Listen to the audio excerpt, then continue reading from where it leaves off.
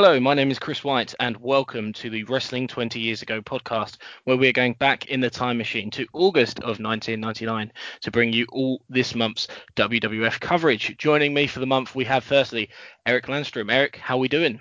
Chris, happy to be back. Awesome to have you as always. And rounding off a stellar month of guests, we have the excellent Bob Colling. Bob, how are we? I am doing pretty well. I hope you guys are doing well as well. Yeah, very well, thank you. Very well. Over to you, gentlemen. Would you mind taking us through the news for the month? WWF SummerSlam saw the company put on one of its better pay-per-view offerings of 1999. The show featured 5 title changes out of 6 titles at stake, including the WWF Championship in the main event. Mankind won the WWF Championship in said main event, a decision apparently made a few days before the match because of internet reports that Helmsley was winning the title. Mankind held the title for around 24 hours, going on to lose it to Triple H the following night on Raw. As expected, due to the involvement on Jesse Ventura, SummerSlam led all newscasts Sunday and Monday in Minnesota and garnered front-page newspaper coverage, plus was covered strongly nationally. The World Wrestling Federation has officially changed its corporate name from Titan Sports, Inc. to World Wrestling Federation Entertainment, Inc., and announced on the 3rd of August that it has filed papers to go public.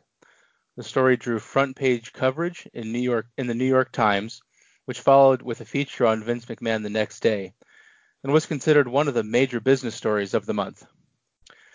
This news comes after a couple of hairy things went away. First, the Rena Mero lawsuit, easy for me to say, was settled out of court, and the Kansas City police ended their criminal investigation into the death of Owen Hart without filing charges.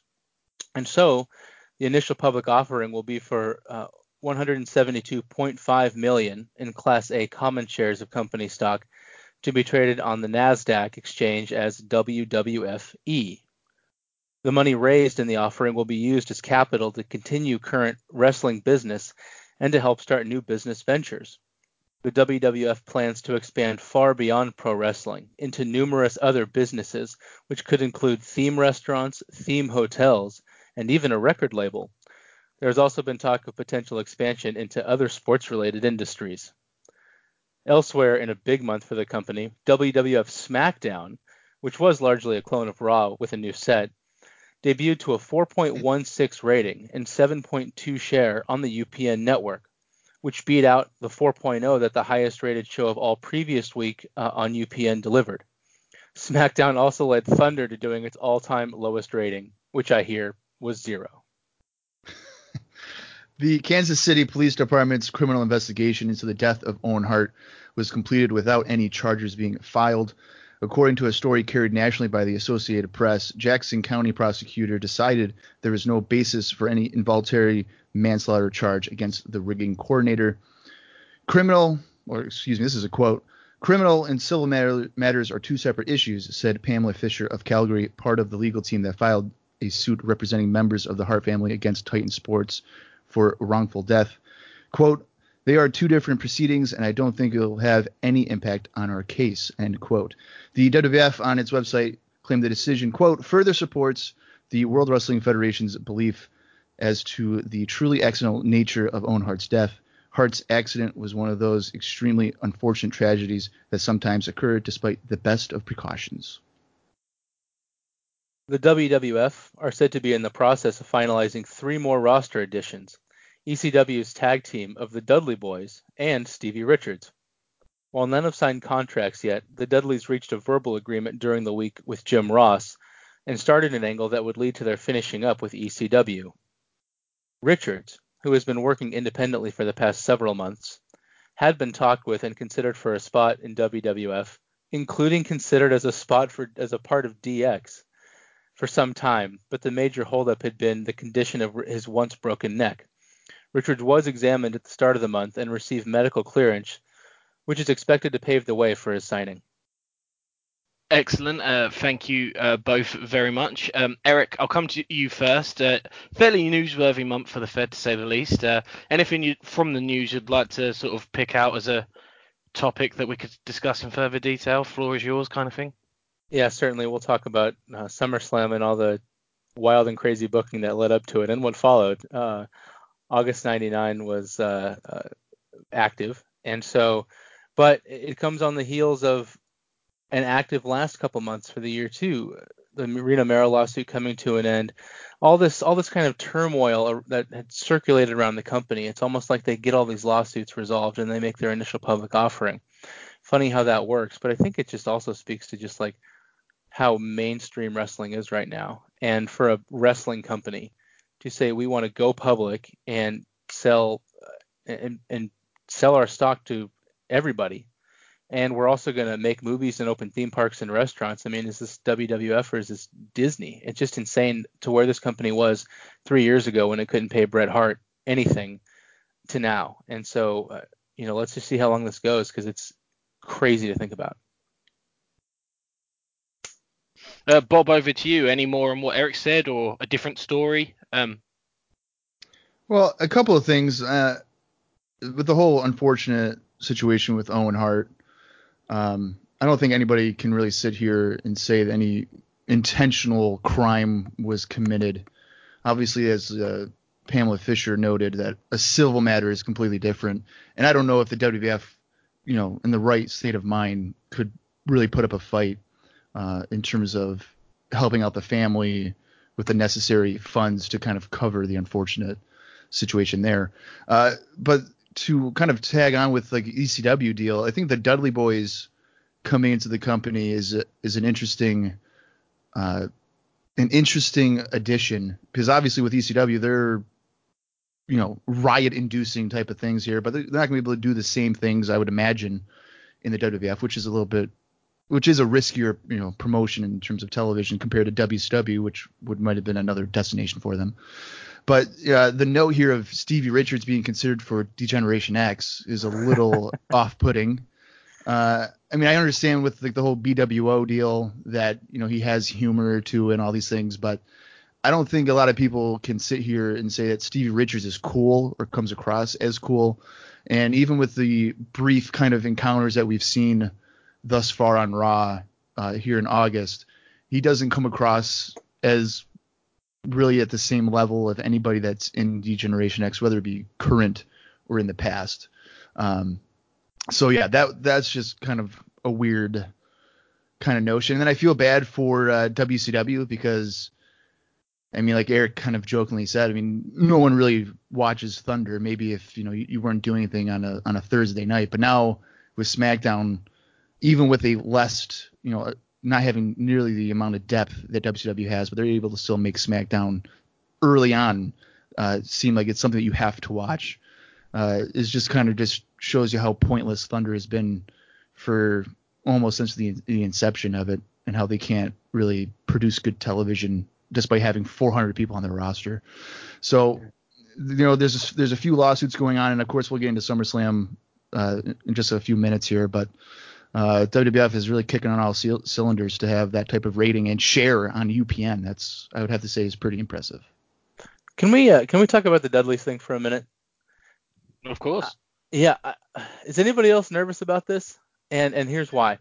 It seems like any time any one of these ECW guys that are heavily predicated on a gimmick goes to one of the major companies, and it has particularly been WCW, so I'll give it that, where they're even more restrained. But yeah, the list of guys that I can just kind of sketch off in the last 30 seconds who have failed from going from a very over and very popular ECW act to a failed mainstream act: Sabu in '95, Sandman, Stevie Richards, and Raven, and even Mikey Whipwreck to a degree, who's just become kind of a jobber fodder on Thunder. So obviously Sabu, Sandman, and Raven are the three huge examples, and the Dudley Boys are basically the tag team equivalent of each of those three guys. They come out, they incite a riot, they do these disgusting walking brawls with thumbtacks and cheese graters and flaming tables. And they're okay wrestlers, especially Devon, but like they're not all that awesome. Bubba can bump, but these guys are going to have to work matches to some degree and not have to rely on all that stuff. I don't know that that's going to work. To my mind, I mean, I was thinking about this news, and the WWF tag division. I had some quite harsh words to say about it at the end of last year in our sort of awards show, and looking specifically at this month and the tag team turmoil match we had at SummerSlam, and the tag division feels like it's gone quite, maybe to an extent, under the radar, but it has come quite a long way throughout 1999. And the quality is night and day compared to last year, and it's not there yet necessarily, but I completely understand your concerns, but to my mind, the Dudleys coming in feels like a big acquisition for a steadily improving division. But I can totally understand the concerns regarding style and basically what that team relies on in order to be as successful as they are, and whether that can translate into the WWF. I should have added Public Enemy to my list as well. Public Enemy is another good example. Well, I kind of feel like Raven had a level of success. I wouldn't say he was a complete flop by any means. Everybody else that you mentioned would come in and within 2 or 3 months, if not weeks, be just minimalized to nothing. I mean, Raven throughout most of 98 was pretty decent, and then he had like 2 or 3 months in 99 so far where he was, treated fairly well. I'd say he was a pretty good upper mid-card guy for like 6 months or so. So he wasn't a complete flop. But when it comes to the Dudley Boys, I think that they are for sure going to get watered down. There's no way that they wouldn't be, because I don't think Bubba will be able to come on to a Raw or SmackDown every week and insult people's mothers very vulgarly and, do not safe for work type of material each and every time. And I think in terms of in-ring ability, they fit in very well, I think, with WWF. And I'll use SummerSlam as a reference. I mean, the show really came across to me, and a lot of WWF programming is brawling. I mean, it's a lot of just punches and stuff like that, and they're using weapons and not getting disqualified for it or whatever. So I think in that regard, they'll probably fit in pretty well. And the idea of maybe a Dudley Boys Acolytes match or feud could potentially be, a stiff, hard-hitting match, and it might be the direction you go in. If they first come in, I don't know if you can bring them in and immediately make them like the top heel team or whatever, or what they want to do, because realistically there is depth to the tag team division, as we kind of mentioned unknowingly. Like, you have to think about it. But a few of these popular teams are not like traditional tag partners, which is kind of been a trend, I think, in all of major companies, where it's two singles guys that maybe don't have a direction, and then we just put them together, like X-Pac and Kane. Like, they're not a well-formed group, or Undertaker and Big Show just kind of thrown together.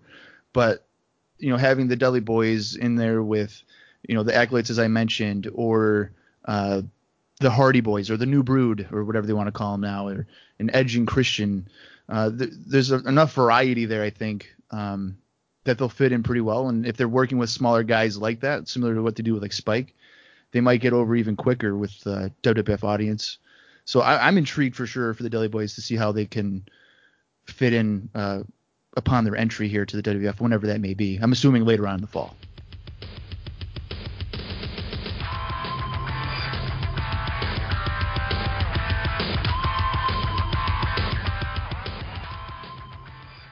The first Raw of the month opens with the Acolytes challenging The Undertaker and Big Show. Hardcore Holly comes out and is willing to take on both Acolytes, who obliterate him with ease. Our opening TV match of the month sees Edge defeat Gangrel in a bloodbath match, thanks to the help of Christian. Shane comes out for a promo.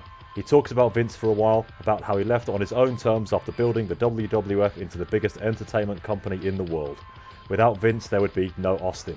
There would be no t-shirts, there would be no fans. There would even be no WCW, whose stars Vince built years ago. He turns his attention to Test, which brings the big man out. Test had warned Shane to mind his own business, but now he is going to get him and his posse. Test vows Steph is going to be an only child. Not sure that's how it works. Big Show and The Undertaker defeated Kane and Road Dogg after Taker pins Rhodey following a tombstone. Chyna and Billy Gunn are in the ring. Mr. Ass is talking about The Rock's ass, and it is not riveting stuff. Rock is on the Titantron to retaliate, talking about Billy's fat mother and running through his catchphrases.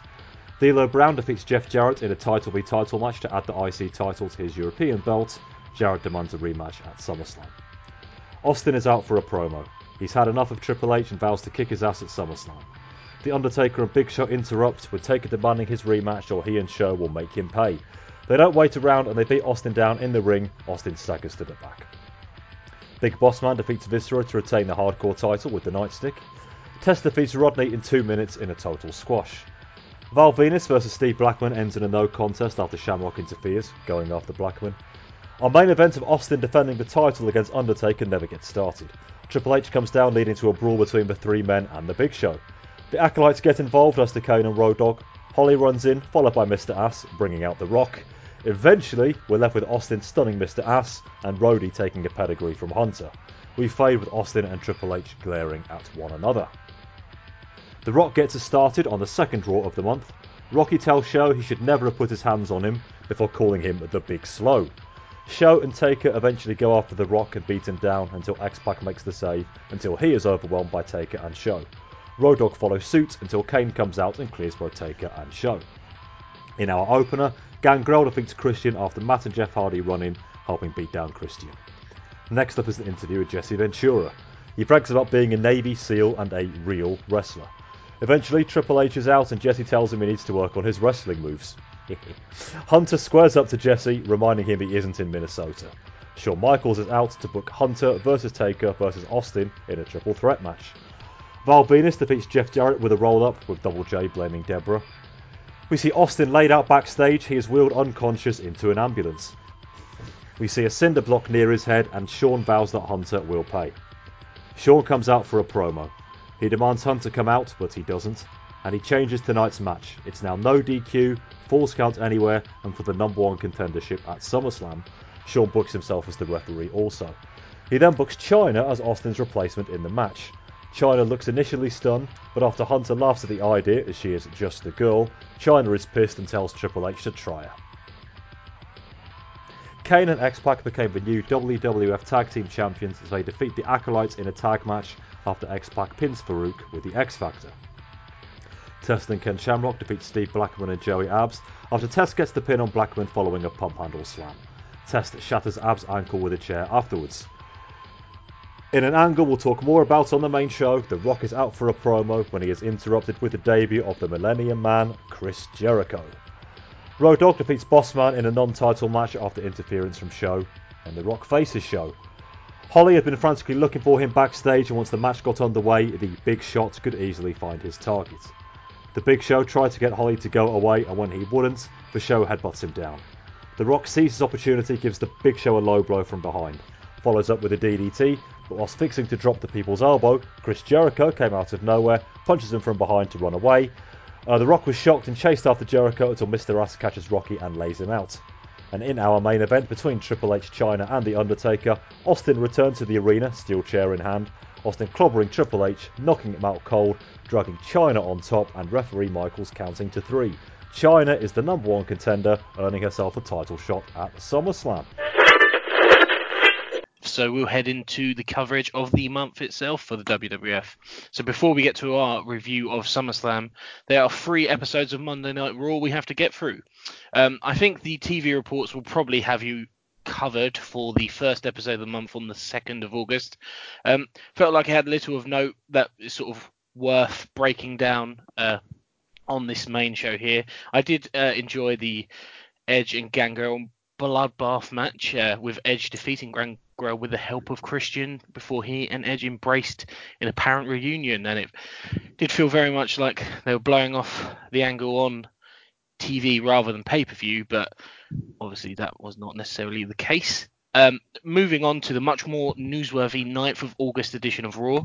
So we'll start with a discussion around an angle which saw The Rock in the ring cutting a promo on the Big Show when we get an appearance from the countdown to the Millennium Clock with just 15 seconds on the timer. And then we hear this. Check your big fat ass directly into the SmackDown Hotel. Big Show's gonna need a big king-size bed, isn't he? Wait a minute. Wait a minute. The Millennium Clock. It's the Millennium, JR. 10, 9, the countdown. 6, to the Millennium. 4, we're counting down. 3, 2, we're counting it down. What?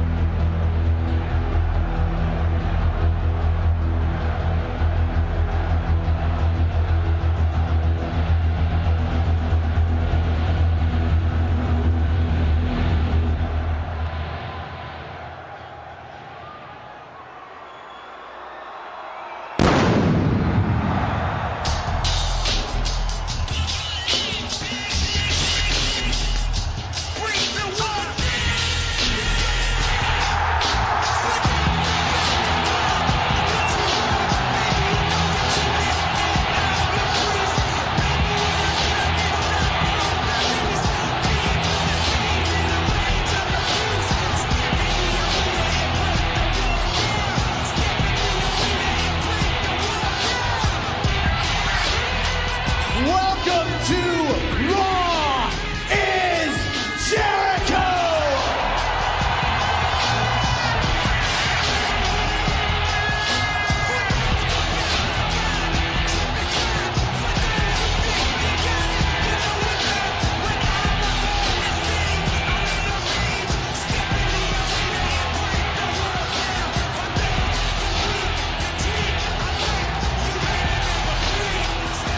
And I am the new millennium for the World Wrestling Federation. Now, for those of you who don't know me, I am Chris Jericho, your new hero, your party host, and most importantly, the most charismatic showman to ever enter your living rooms via a television screen. And for those of you who do know me, well, all hail the Ayatollah of rock and rolla! Got a nice haircut, I can say that. Now, when you think of the new millennium, you think of an event so gigantic that it changes the course of history. You think of a dawning of a new era. In this case, the dawning of a new era in the WWF. The Rock is not impressed. Thank you. Thank you. Jericho's got a lot of And a new guts. era is what this once proud and profitable company sorely needs. What was once a captivating, trend-setting program has now deteriorated into a cliched, let's be honest, boring snooze fest that is in dire need of a knight in shining armor. Well, he's talking about you And now, that's JR. why I'm here. Chris Jericho has come to save the WWF. Oh, from what? Well, you're going to get your pink slip. Now let's go over the facts. Television ratings, downward spiral. Who's he kidding? Pay-per-view buy rates, plummeting. Mainstream acceptance, non-existent. And reactions of the live crowds, complete and utter silence. And I know why you're silent. You're silent because you're embarrassed to be here. What? And quite honestly, I'm embarrassed for you. And the reason why you're embarrassed is because of the steady stream of uninteresting, untalented, mediocre sports entertainers who you're forced to cheer for and care for. No wonder you're not cheering. You could care less about every single idiot in that dressing room. And especially this idiot in the center of the ring. The Rock is going to explode, King, any minute. You people have been led to believe that mediocrity is excellence. Jericho is excellence. He's Got a lot of guts to interrupt The Rock. And now, for the first time in WWF history, you have a man who can entertain you. You have a man who is good enough for you. You have a man who can make you jump up off your chairs, raise your filthy fat little hands in the air, and scream, "Go, Jericho, go! Go, Jericho, go! Go, Jericho, go!" Thank you. The new millennium has arrived in the WWF. And now that the Y2J problem is here, this company, from the front office idiots to all the amateurs in the dressing room, including this one, to everybody watching tonight, will never, ever be the same again. Y2J, did he say Y2J? Yeah, I heard it. Look, The Rock is dumbfounded. He's an arrogant young man.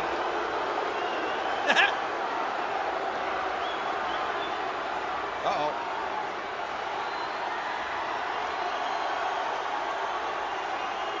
After 3 boring minutes, The Rock says, "Know your role and shut your mouth!" I second that.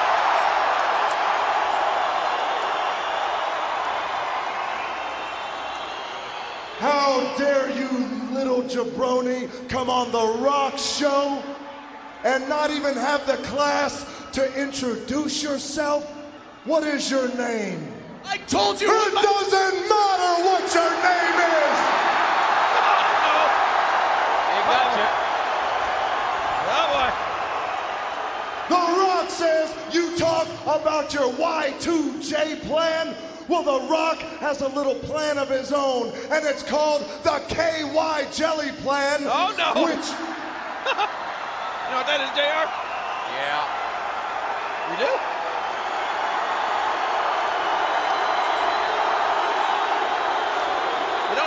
You don't use it to clean pipe, JR. which means The Rock is gonna lube his size 13 boot real good, turn that sumbitch sideways, and stick it straight up. You can't do that.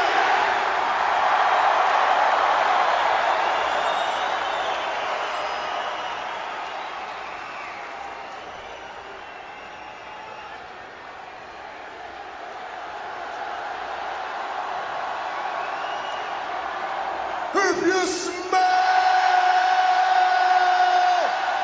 what The Rock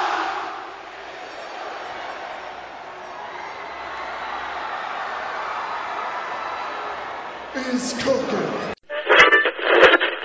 So, as you have just heard, the Millennium Man revealed himself to be Chris Jericho to a deafening reaction.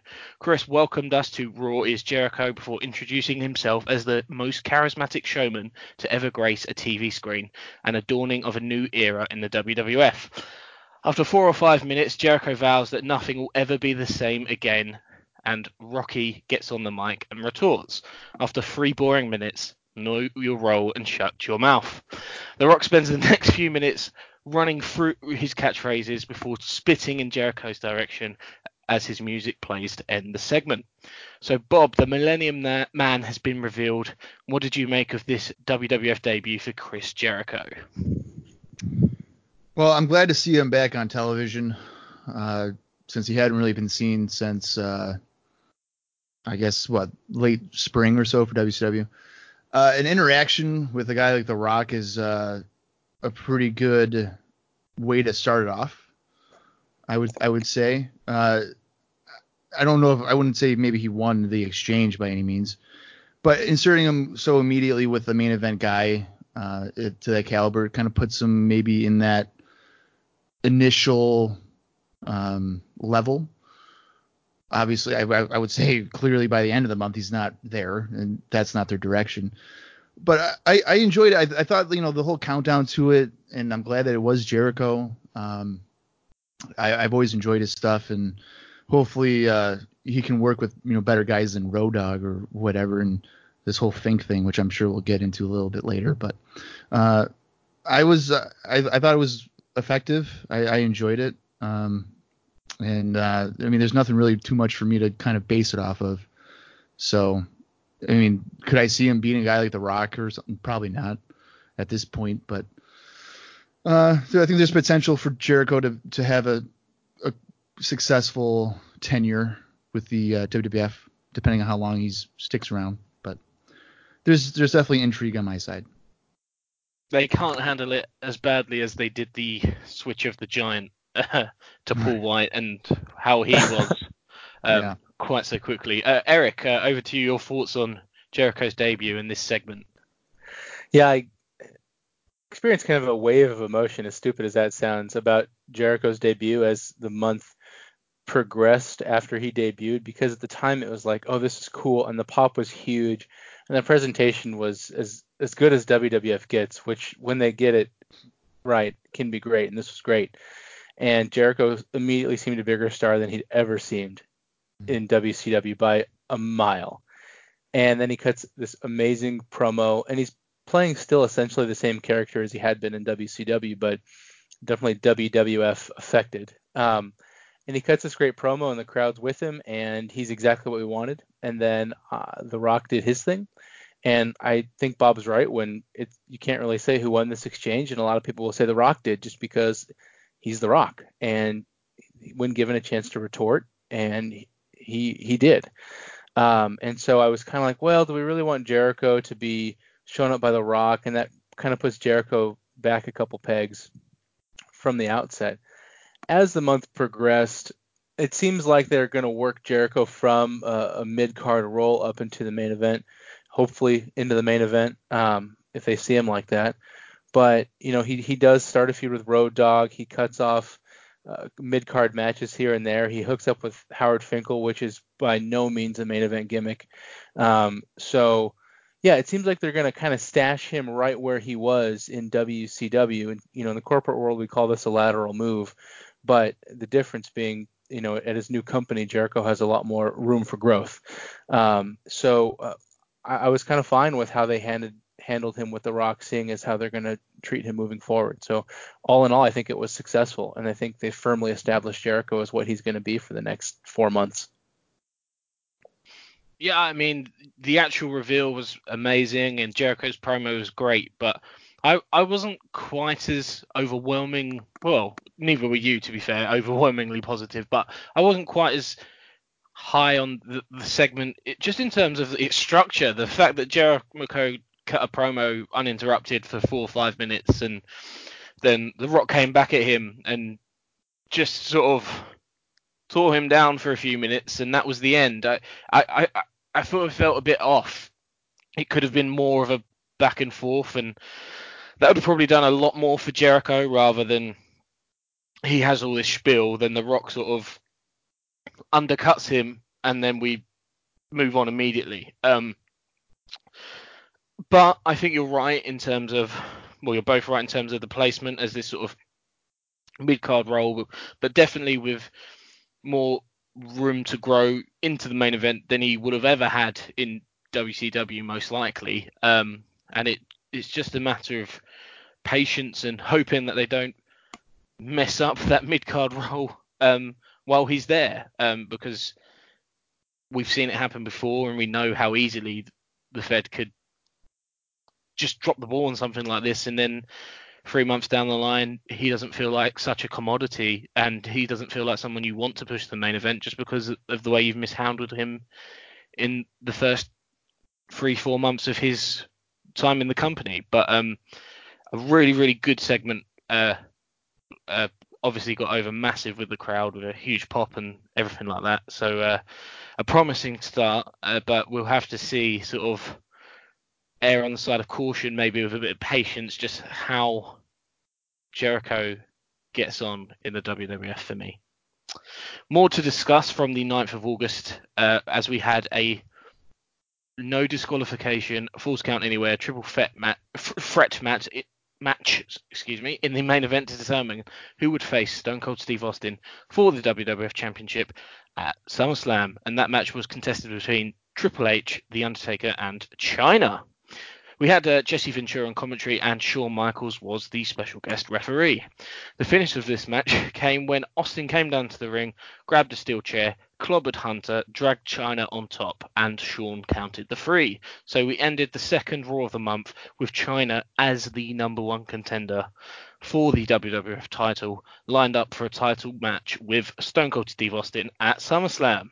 So, Eric, we've all seen SummerSlam. We've all seen the Raw after this one. We know what happened with this story, and that, in fact, China does not get her WWF title shot at SummerSlam. But almost without the benefit of hindsight, if you can take yourself back to the 9th of August, what did you make of this 2 weeks out from the pay-per-view? China's the number 1 contender. Yeah, dude, if this had happened even 18 months ago, I would have been like, oh, they're absolutely not going to stick with China to main event SummerSlam. This is going to go away. But the WWF has been so batshit crazy over the last year and a half or so, 2 years, that I thought, hell, maybe they'll do it. They've got Jesse Ventura as the guest referee, and China's one of their most over people, and they've just gone public. And what a better way to signal that you're just going to do crazy stuff that gets ratings and gets people talking than to have an intergender match for the world championship belt at your second biggest show of the year with your second biggest star of all time versus your biggest female star of all time. Okay, yeah, sure, let's see where this goes. And obviously it would be gimmicked, and obviously Ventura would be involved, and Triple H would be involved, and who the hell else knows would be involved. Everybody that's ever had the last name McMahon in the history of the planet. But still, I thought they would do it, just because why the hell not? And I was disappointed that it didn't take off, because I had actually kind of hyped myself up for it. Bob, over to you. What did you make of this move for the WWF putting China in this position? Even though they took it away, it speaks volumes. Sure. I mean, it's a risk, I would say. It's a shift from the norm, and I think it definitely would give China some credibility in fans' eyes, which maybe is what they're trying to go for. I have a tough time buying into it.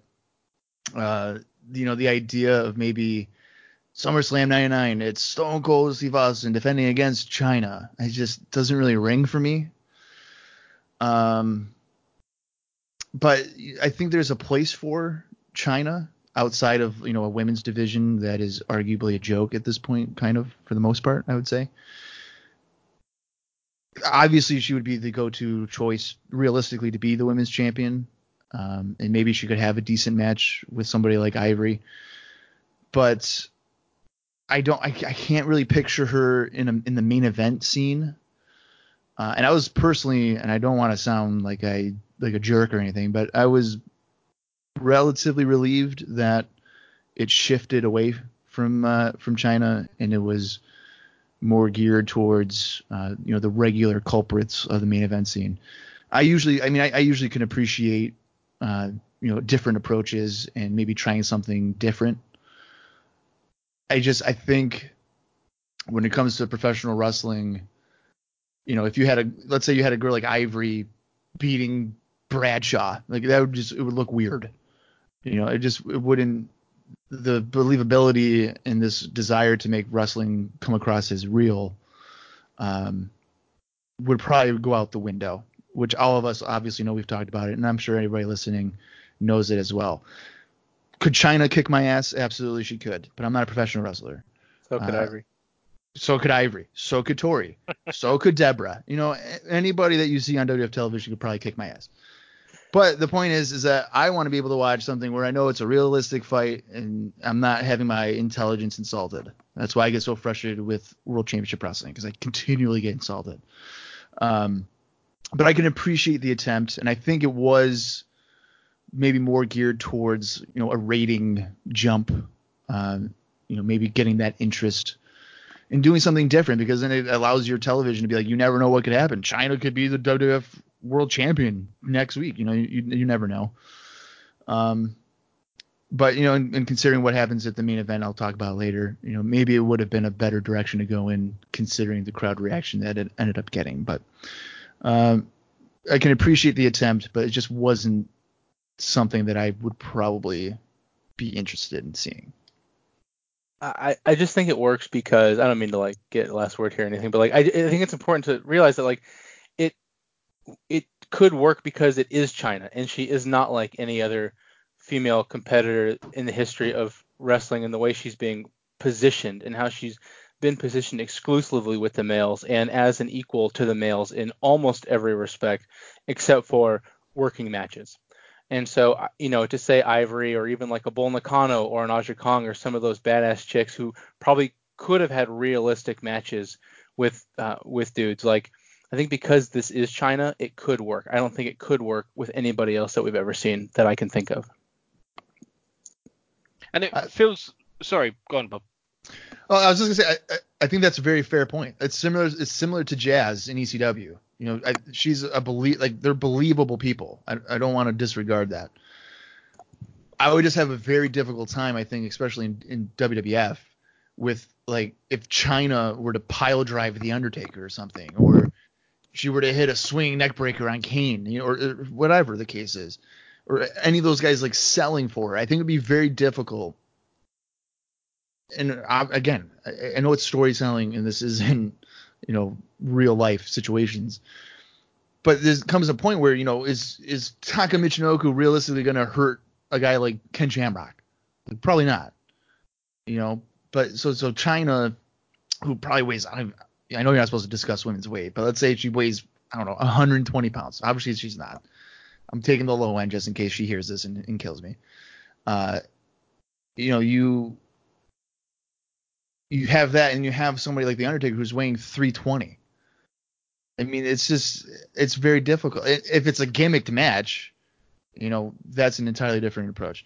I totally get what you're saying, that it's believable. And, Nicole Bass, just from like a physical standpoint, would be maybe in the same realm of that. Obviously, in terms of talent, it's not even remotely close. I think this type of stuff is better suited in an environment like ECW because it's so like not structured and there's like no rules really attached to it. Where like if Jazz were to come into WWF and they were to do the same thing, it wouldn't really work for me.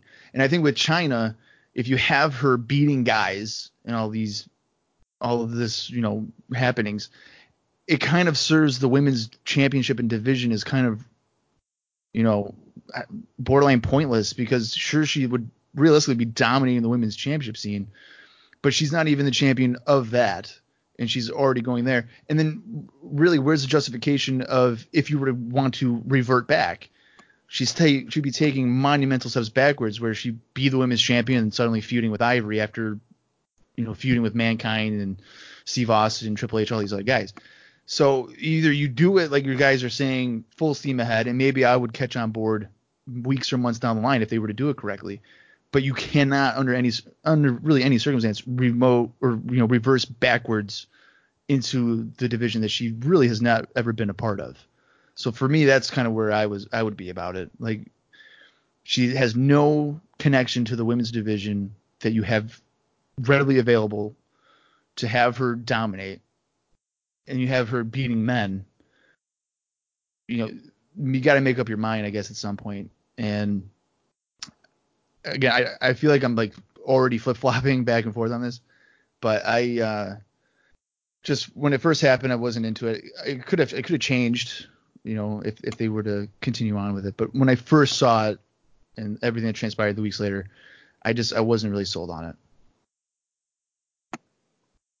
I think if you were going to do it with Chyna, you wouldn't start by putting her in a main event at SummerSlam against Stone Cold Steve Austin for the WWF title.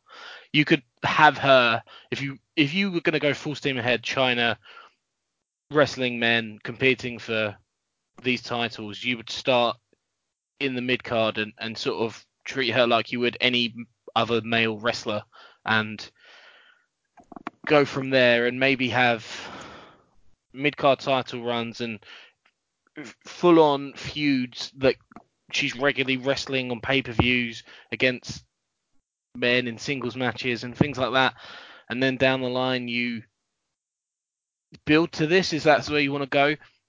To me, the whole thing, like, at no point did I really think, okay, yeah, Chyna is going to be in the main event of SummerSlam, but it felt very much like it could have been the case of the Fed testing the waters and sort of seeing the reaction, because if you do go with China in this capacity, it could be huge. Like, it could be exceptional. But it's obviously a very risky move. And if it doesn't come off, it could be quite a negative thing. And you don't want Stone Cold Steve Austin in a main event fighting a woman if it's not going to go how you want it to. If it's going to be perceived badly, then you need to steer clear of that. So this maybe is sort of an experiment, and maybe a few months down the line, something they could look at and revisit, and maybe for a pay-per-view not quite as big as SummerSlam. But we'll see. I wasn't immediately against the idea when it happened on the 9th of August. But as I previously mentioned, the third Raw of the month saw the move to put China in the SummerSlam main event completely reversed.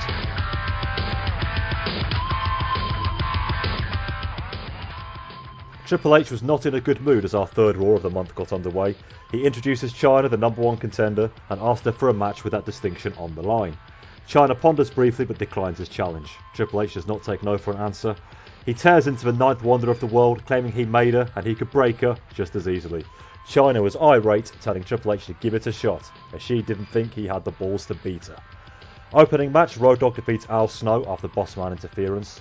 Here are Undertaker and Big Show to declare what used to be known as SummerSlam will now be known as Armageddon, and whoever shows up will be hurt. Chris Jericho interrupts, chastising the two monsters for boring the crowd. Undertaker's not amused, saying if Jericho ever interrupts again, it will be the last time. In a match you'll hear more about on the main show, Triple H takes on China to regain his number one contendership. Mankind returns after 3 months away to cost Hunter the match. Mankind then asks China for a match, but she responds with a low blow, but Michaels forces China to face Mankind later tonight. Test defeats Steve Blackman via DQ and Shane gets involved. Blackman and Shane double team Test until Ken makes the save.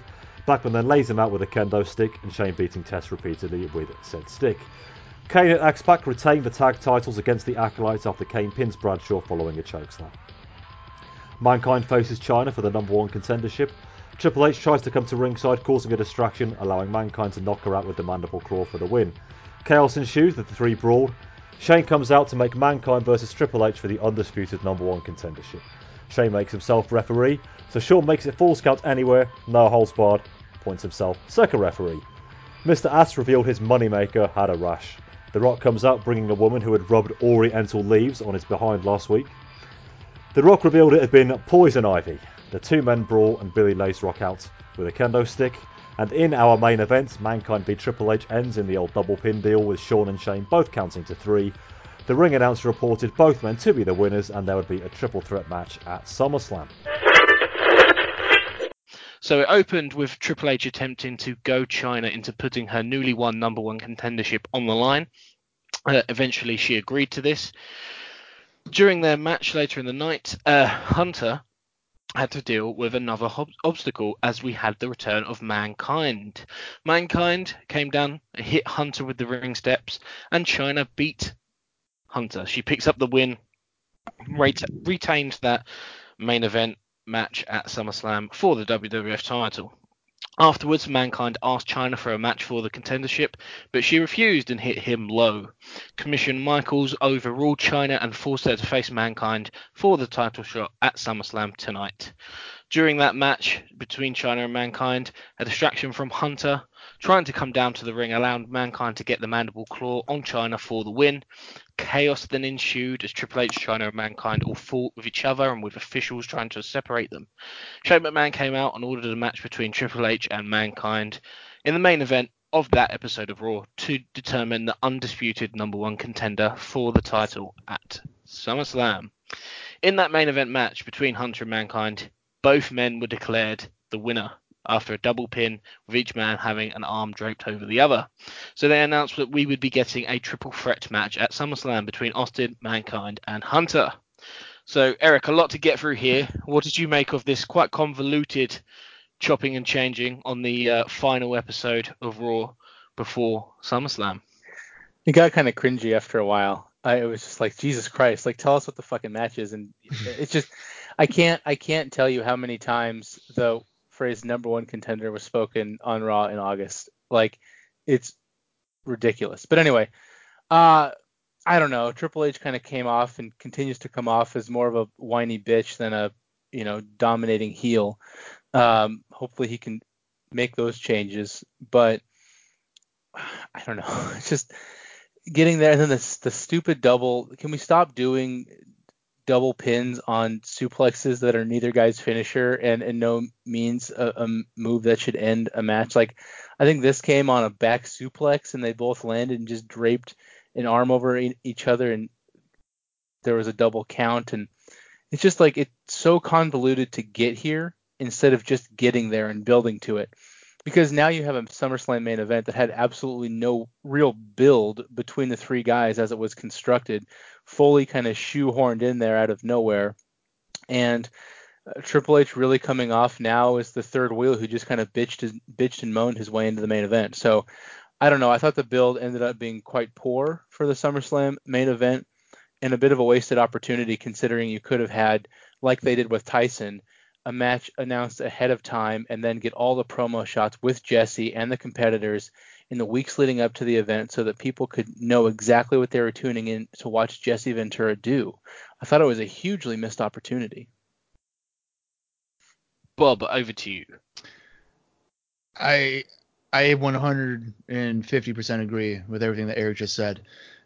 Convoluted. I'm confused. I mean, leading into the show, I couldn't tell you how many times they've changed the main event in the course of 3 weeks, and everything that we just talked about with China, and now with Eric mentioning the lack of, promotion or hype into the main event for arguably your second biggest pay-per-view of the year.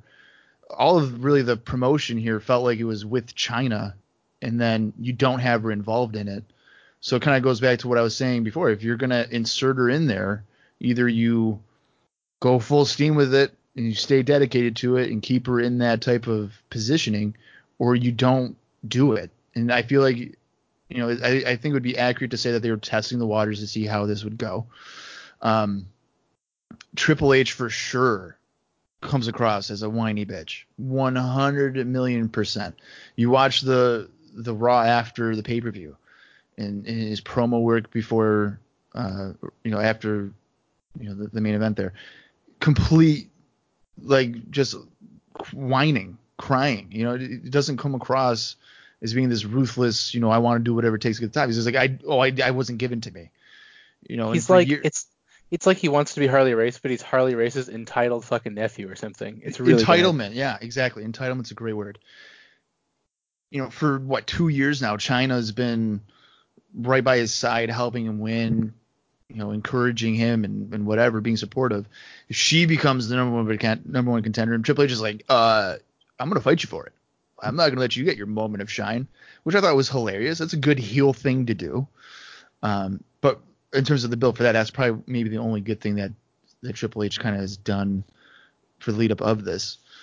But yeah, I would say it felt like a WCW type of build, similar to the whole Hummer thing, where it's like, what are we doing? Is this match even happening? You come into this and it's like, I don't even know what I'm about to watch, or why, like, what's the context? What is the beef?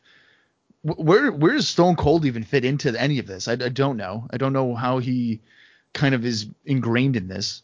The whole issue really kind of centers for me between Triple H and China. That seems to be like the justification of the feud for everything that's going on, and she's just at ringside. I don't really like Mankind being shoehorned into this. I don't feel like I feel like where he was earlier in the year, like that might have been the climax for him, and then ever since, probably like the boiler room situation at Backlash, he's been gradually going down, and I think his appearance and his in-ring work really doesn't justify the insertion that he is in this main event. So I would say the build for the main event for SummerSlam, greatly disappointing, which I feel is unacceptable for a pay-per-view that has such a reputation, at least for me, that SummerSlam has. So with that covered, we move on to our review of SummerSlam 1999.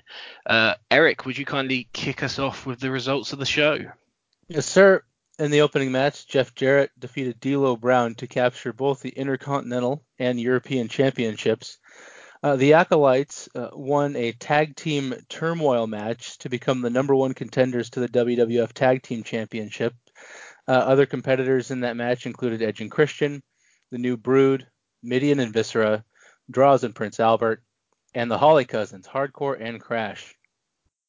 Al Snow then defeated the Big Boss Man to capture the Hardcore Championship. Ivory retained the Women's Championship over Tori. Ken Shamrock defeated Steve Blackman in a Lions Den weapons match, Test defeated Shane McMahon in a Greenwich street fight.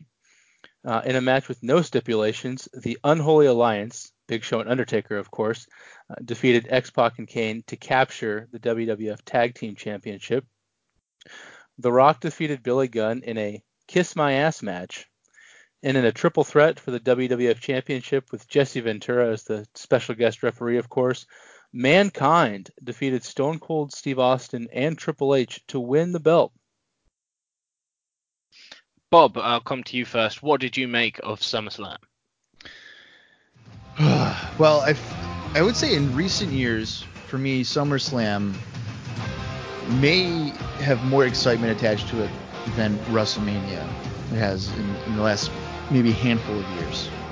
That same level of excitement wasn't really into the picture here for me, and I would say there was some good that transpired, but I think there might have been a little bit too much of the bad for me to have enjoyed this entire show. Eric, what did you make of it? I feel like this was an overbooked and over-gimmicked match that looked poor on paper and came off as poor in execution. So we'll break down SummerSlam, and we'll start with our opening match, which was for the WWF Intercontinental and European titles, with D'Lo Brown defending against Double J, Jeff Jarrett. We had a running forearm from D'Lo early on, before followed up with a power slam which got 2. Jarrett did his leaping spot right into a spine buster. A suplex by Brown, who was in full control, until he jumped off the ropes and Jarrett slammed him down.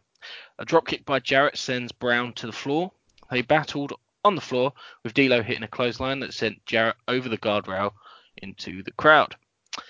Jarrett recovered by sending D'Lo into the ring apron and into the ring post. Jarrett hits a slam as the camera zoomed in on Deborah again, as the fans began to chant, "We want puppies." Back to the match, D'Lo hit a running sit-out powerbomb followed by a tilt-a-whirl slam. He then followed with a jumping heel kick, a body slam, and a leg drop, which only got 2. He hit a back suplex before heading up top, jumping off, but Jarrett moving to avoid the splash. Deborah's on the apron, and Jarrett grabs the guitar, but the ref holds Jarrett back as he argued with Deborah. At which point, Mark Henry is in the ring. He grabs the guitar from Jarrett.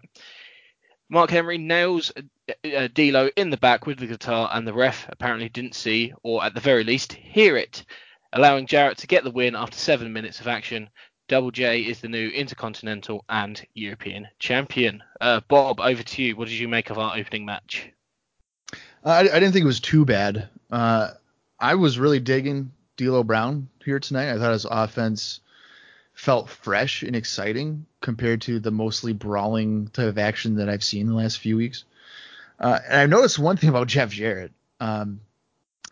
When he's in control, the crowd is pretty much quiet.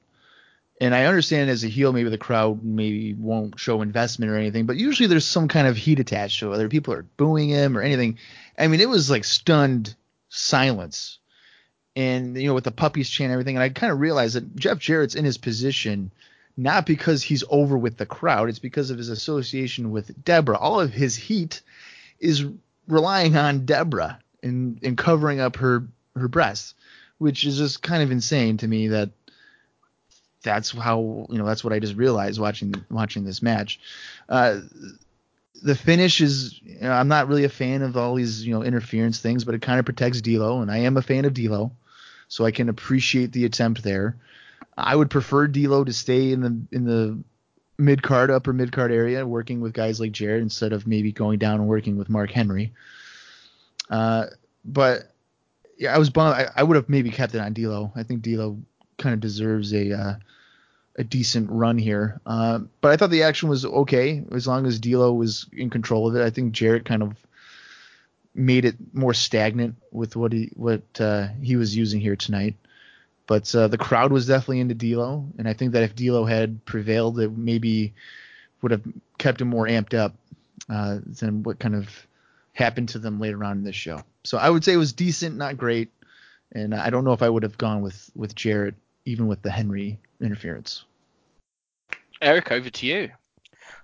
I think in ring, this was the best worked match of the night. I don't think it was particularly close. And at the time when I was watching it, this was the opening match. Good in-ring match. D'Lo's awesome. Whatever the heat is with Jeff and Deborah, the crowd gets into it, except for when Jarrett's on offense. I think that's 100% accurate. And then the ending was interesting with Henry turning heel and the guitar gimmicks and everything else. But then you realize that almost every other match on this card had this similar structure where you'd started as a wrestling match or some sort of thing, and then the ring and the characters in the match become secondary to whatever shenanigans are happening for a convoluted finish. So I think at the time I liked it a lot more than looking back on it, thinking, well, that was just one version of the same thing that happened in almost every match of the night. I am optimistic about Mark Henry turning heel. I think when you're a big young guy with a limited skill set, you kind of have to be a heel because you can just kind of do your thing almost like Bundy in World Class. Very poor worker, but you get guys to bounce off him, and then you have a main event heel who has a good spot in a couple of years. So, or at least a credible heel that can be fed to guys coming up the card. So Mark Henry as a heel works for me, and everything else about this match worked for me too at the time. It just it was overly symbolic of how the rest of the night was going to go. Yeah, I thought this was a good match. I thought the finish was well done, and I agree with your assessment, Eric, of Mark Henry being better placed at this stage as a heel. And I think D'Lo, I agree with you as well, Bob. He looked really good in this match. I really enjoyed his offense, and I think I might be pleasantly surprised by what we get out of Mark Henry from D'Lo. I think it might be more than I would expect going in, and I mean the credit would come from D'Lo on that one. But yeah, I thought this was a perfectly fine opener, but I do understand, Eric, your point about how maybe the goodwill towards this match became slightly dampened as the show went on. So our second match was Tag Team Turmoil to decide the number one contender, so we have more of that, of the WWF Tag Titles. So we started things off with Edge and Christian taking on the New Brood, Matt and Jeff Hardy. So the format of this match, just sort of single elimination gauntlet. So when a team loses, a new team comes in, and eventually we'll have one team standing. So we start things off with a double hit toss from Edge and Christian on Matt Hardy. Gangrel hits a cheap shot to Christian while Jeff distracted the ref, leading Matt getting a roll up, which just gets 2. A double team face slam from the Hardys on Christian. Jeff hits a springboard moonsault, for 2 on Christian. Matt hits a suplex and Jeff goes up top, hitting a senton bomb on Christian, but Edge breaks up the pin. Christian hits a double reverse DDT on both Hardys, leading to a hot tag to Edge to a good pop. Edge was on fire until Matt managed to dump him to the floor. Edge and Jeff did a spot where both guys ran into the barricade, leading to Edge hitting a spear on Jeff. Christian hit a crossbody block on Gangrel on the floor, and Matt hit a moonsault off the top to Christian on the floor. Edge is back in the ring, and he hits a face-first slam on Matt when Matt was on his shoulders. Christian jumps off the top rope, hits an elbow drop, and pins Matt to eliminate the New Brood after around 7 minutes. No need to go into too much detail here, but Eric, I'll come to you first. What did you make of this opening contest between the two teams? No, it was the best segment of this Tag Team Turmoil event, and I would like to see more of the New Brood versus Edge and Christian. Bob, over to you. 100% agree with everything Eric said. As soon as that elimination occurred, and I, in hindsight, realized who was in the remaining of the match, I knew that was as good as it was probably going to get for the Turmoil contest. And I think that the New Brood or the Hardy Boys against Edge and Christian, if these guys were to get 10 to 15 minutes on TV or pay-per-view, it's probably going to be a match that we would talk about and maybe make these guys into bigger deals than what they are right now. Yeah, completely agree with both of you. The best bit of the match, exciting stuff between two teams that really do have a lot of potential. And when I talk about the division being in a much better place, it's basically these four guys. But without these four guys being in this position, a year ago or even 8-9 months ago, the tag division really did struggle in '98. So hopefully these guys get to carry on and go on to fulfill that potential in the tag division. Next out, as the match continues, we have Viscera and Mideon. So Viscera sent Christian into the turnbuckle before hitting a Samoan drop. Mideon tagged in. He did some choking on Christian and followed with a knee drop. Mideon went for a move of the middle ropes, but Christian avoided it and tagged in Edge. Running clothesline from Edge followed by back body drop. He puts Mideon in the way of a Viscera splash. Double shoulder block by Edge and Christian sent Viscera to the floor, and Edge got the win after around 2 minutes with a spear. We move straight on to our next contest in the tag team turmoil match, as Droz and Prince Albert are out. They were also dispatched pretty quickly and comfortably by Edge and Christian in less than 2 minutes, even quicker than Viscera and Mideon, after Edge pinned Albert. Next out, we have the Acolytes. So we're back to having more of a contest. Bradshaw hits a boot on Edge in the ring while Farouk goes after Christian on the floor. Edge goes up top and he connects with a missile dropkick. Edge did some corner punches, so Bradshaw did a powerbomb out of the corner, which got 2. A spinning heel kick by Edge on Farouk was pretty nice. Bradshaw decked Christian while he was on the apron before hitting a back suplex for a 2 count.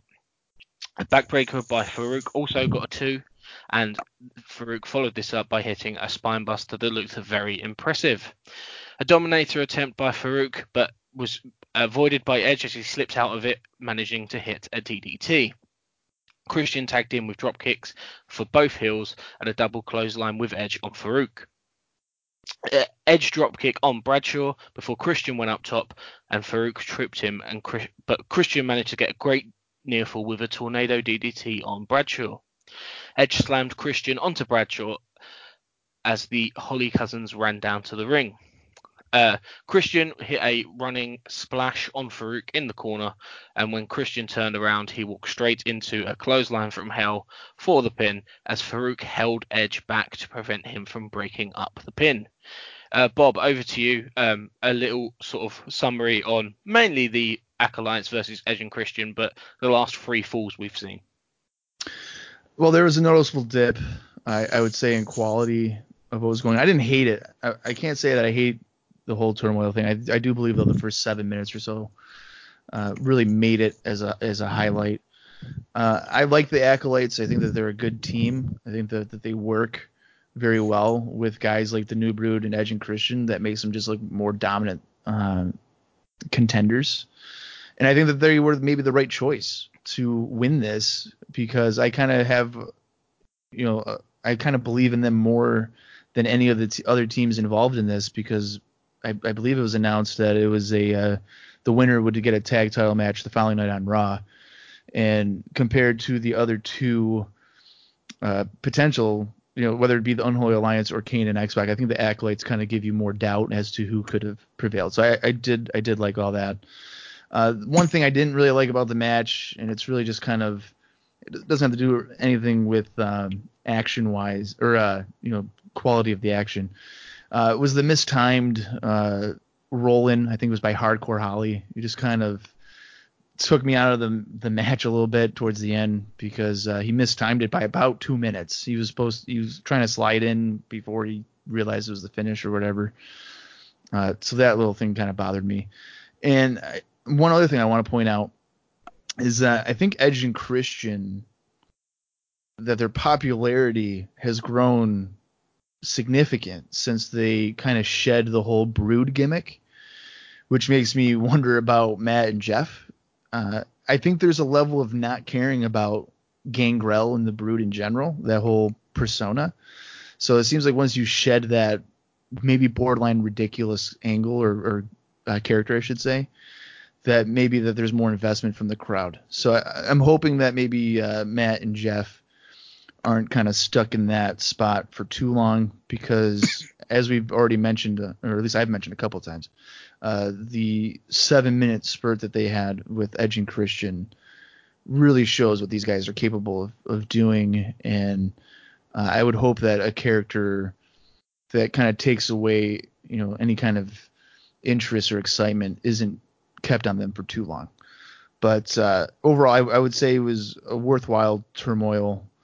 And in the weak teams like Mideon, Viscera, and Droz and Albert, they weren't in there for a significant amount of time. So they kept it to the main core of their 4 tag teams that are really worthwhile at this point. So I thought it was an effective follow-up from the opener.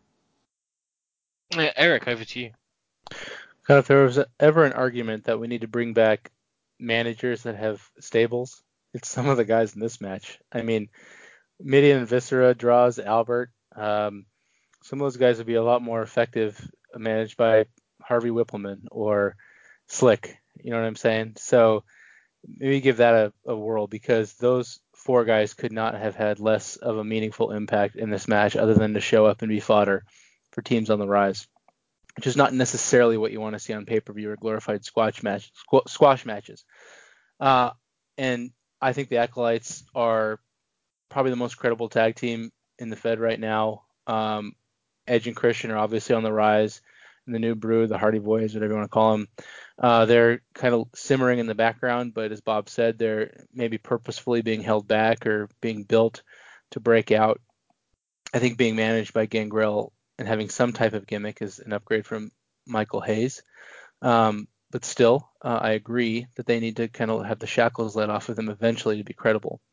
But yeah, I think the Acolytes are fine, and having a comedy team like the Holly Brothers and seeing Sparky Plug finally have a meaningful role is cool. So, but yeah, the Acolytes are badasses, and I think that they're probably the best choice to come out on top in this match. So we moving on from that last fall with Edge and Christian being eliminated, we are down to our final little bit of this tag team turmoil contest. Hardcore, Crash, Holly are out. Hardcore goes after Bradshaw on the floor, but Farouk hits a shoulder block on Crash in the ring. Hardcore sends Bradshaw into the ring post as Farouk hits the Dominator on Crash inside. Hardcore then goes inside the ring after Farouk, and Bradshaw follows him. Acolytes hitting a double shoulder block on Hardcore Holly. Crash tags himself in, and Farouk hits a clothesline on him and dumps him to the floor. Bradshaw hits a neck breaker on Crash, and Farouk eventually picks up the win for the Acolytes after just under 3 minutes of action with a spine buster on Hardcore Holly. So the Acolytes are the number 1 contender for the tag team titles, will receive their match for the belts the following night on Raw. So I think we've had quite a discussion about that match, certainly as much as it warrants on this show. Definitely the stars of the match were, for me, Edge and Christian, and I think your comments from the both of you certainly align with that, and I definitely agree with what you say, Bob. The shedding of that gimmick has done a lot for them in a short amount of time, and it does make me, like you rightly point out, worry for the future of the New Brood in Matt and Jeff. Next up, we have a promo segment as Road Dogg comes down to the ring in his street clothes. He vows that he would be getting his Hardcore title back in the near future. We have Chris Jericho's countdown clock play, and Jericho makes his first appearance on a WWF pay-per-view. He appears on stage near the entrance area. So Jericho says he's disappointed because WWF put this pay-per-view called SummerSlam and that some are sham, and people were conned into wasting their money. He mentioned the list of boring matches, while noting the worst of which is standing in the ring right now. Jericho told Road Dogg that nobody cares about him, and he ripped on him for his stupid clothing and his Stevie Wonder hairstyle. Jericho noted that DX sucks and Road Dogg sucks, and now that Jericho is there, he will save the WWF. Road Dogg and the others in the locker room will never get to bore these people again. Roddy's reply, quite succinct, why don't you shut up, bitch? Road Dogg says he's got 2 words for him, suck it, and Road Dogg's music ends the segment. Eric, over to you. What did you make of Jericho's first appearance on a WWF pay-per-view? I think it kind of confirms what ultimately became of Jericho by the end of the month, is that he's going to be kind of a mid-card smarmy jerk who's going to harass anybody really, and then avoid getting physical. So, like I said, a lateral move from where he was in WCW, and with his potential not yet decided. Bob, your thoughts on this little promo segment? Disappointed that he was his first pay-per-view appearance is just a war of words with Road Dogg. Road Dogg didn't really seem all that prepared. Just saying, how about you just shut up, bitch? It just kind of a weak, I felt like, interaction. Jericho shouldn't be a lower mid-card guy feuding with a guy that wants the Hardcore Championship. I mean, he should be involved with something more substantial than that.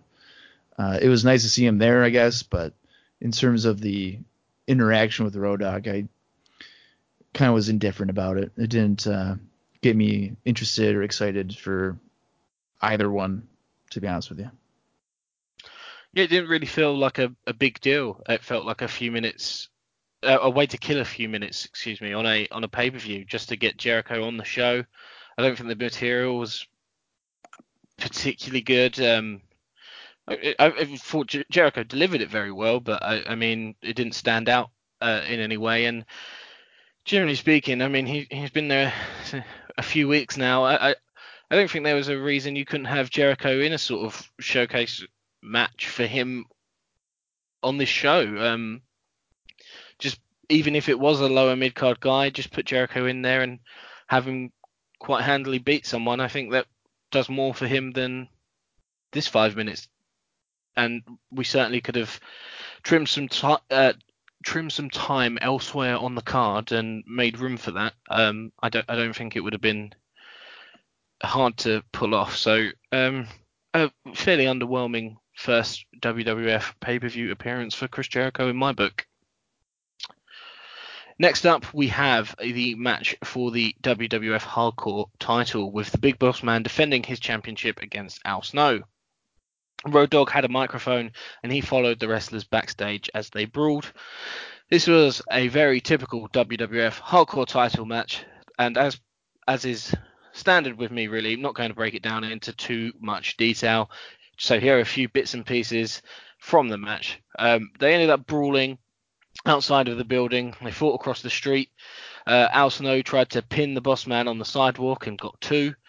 They were in a bar. They fought their way into a bar and with some drunks outside, into the bar, continuing to brawl. The bar patrons were really into this. They were chanting head. They hit each other in the back with pool sticks and traded shots with beer bottles. A fan had a chain that Al Snow used to choke the Boss Man. Snow went up to the bar and jumped off with a moonsault, but Boss Man moved out of the way, so Snow went for a table. Snow grabbed 2 pool balls and hit Boss Man low with them, and he ended up picking up the win by pinning the Boss Man on a pool table to win the match. Bob, standard hardcore title procedure here for the WWF? Yeah, I mean, nothing in the ring. It's all out in the all outside the arena, really.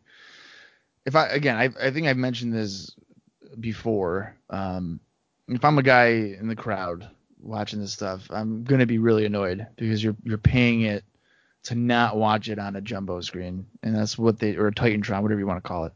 And that's exactly what's going on here. It's, nothing of substance. It's just guys hitting each other with whatever they can find. I can deal with it. It doesn't go on terribly long. I didn't really like the involvement of Road Dogg as walking commentary. He provided pretty much nothing. It seemed as if Lawler and Ross had to like remind him to say something or to talk. So it kind of just took away from the whole atmosphere and the whole whatever they were trying to do between Bossman and Snow. So for an undercard, garbage match, I guess it's exactly what you would expect from the WWF, and that's what we got. Eric, over to you. God, if I'm sitting in the crowd between the time this match starts and the time we get to the right before the Greenwich Street fight in about 45 minutes, it's absolute death. Absolute death. I think matches like this do nothing for your pay-per-view audience because those crowds need to stay hot and they need to stay active in order to make the show come off effective. And having this and having gimmick matches that just do not take place in the ring where everybody can see, I think it's just a bad decision. These are fine for Raw. Now that they have SmackDown, this is fine time filler to fill up all the extra hours that they have.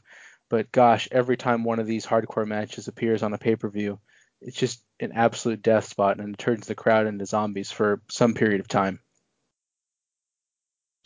So we move on, and next up we have Ivory defending her WWF Women's title against Tori. The match is underway, and Tori is very aggressive early, hitting a power slam.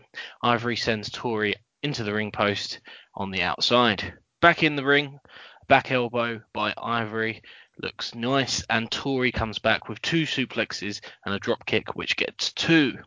Ivory takes control of the match by grabbing the hair and hitting a bulldog type move, to put it generously.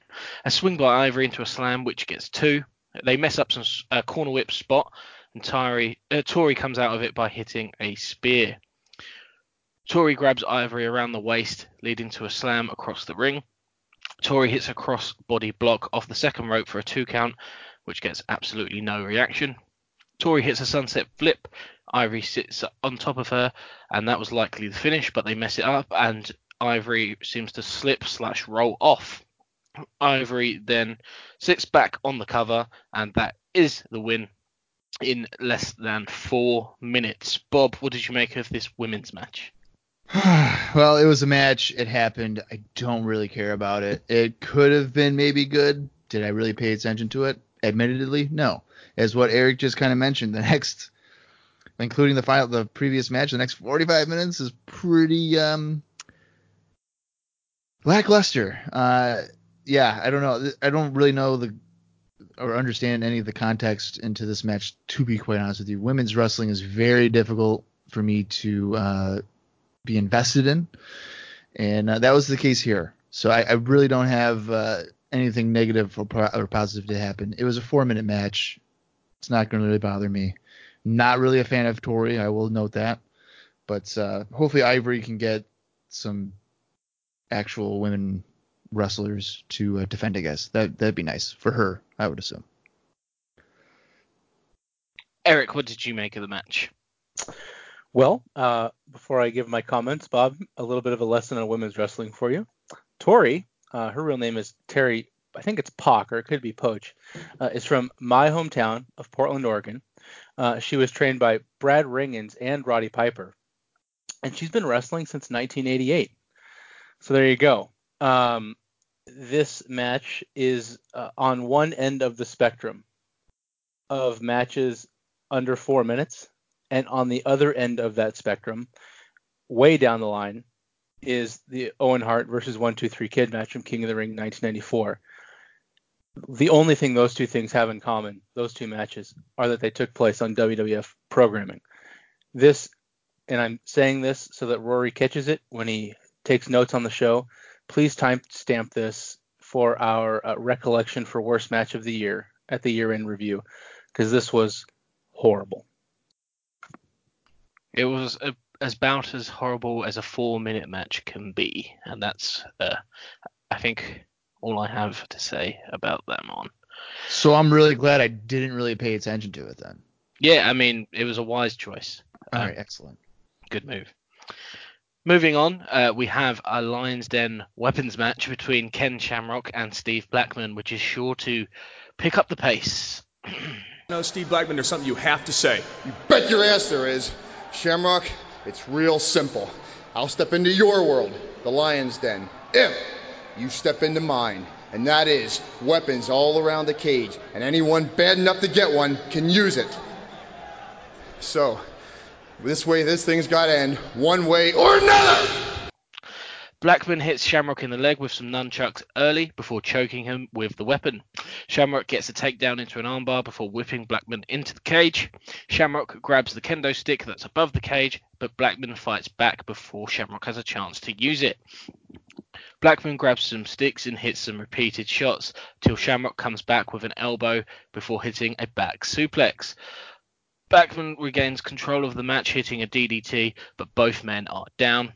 When they're up and trading moves till Shamrock manages to take control, hitting the belly-to-belly suplex and follows it with some kendo stick shots.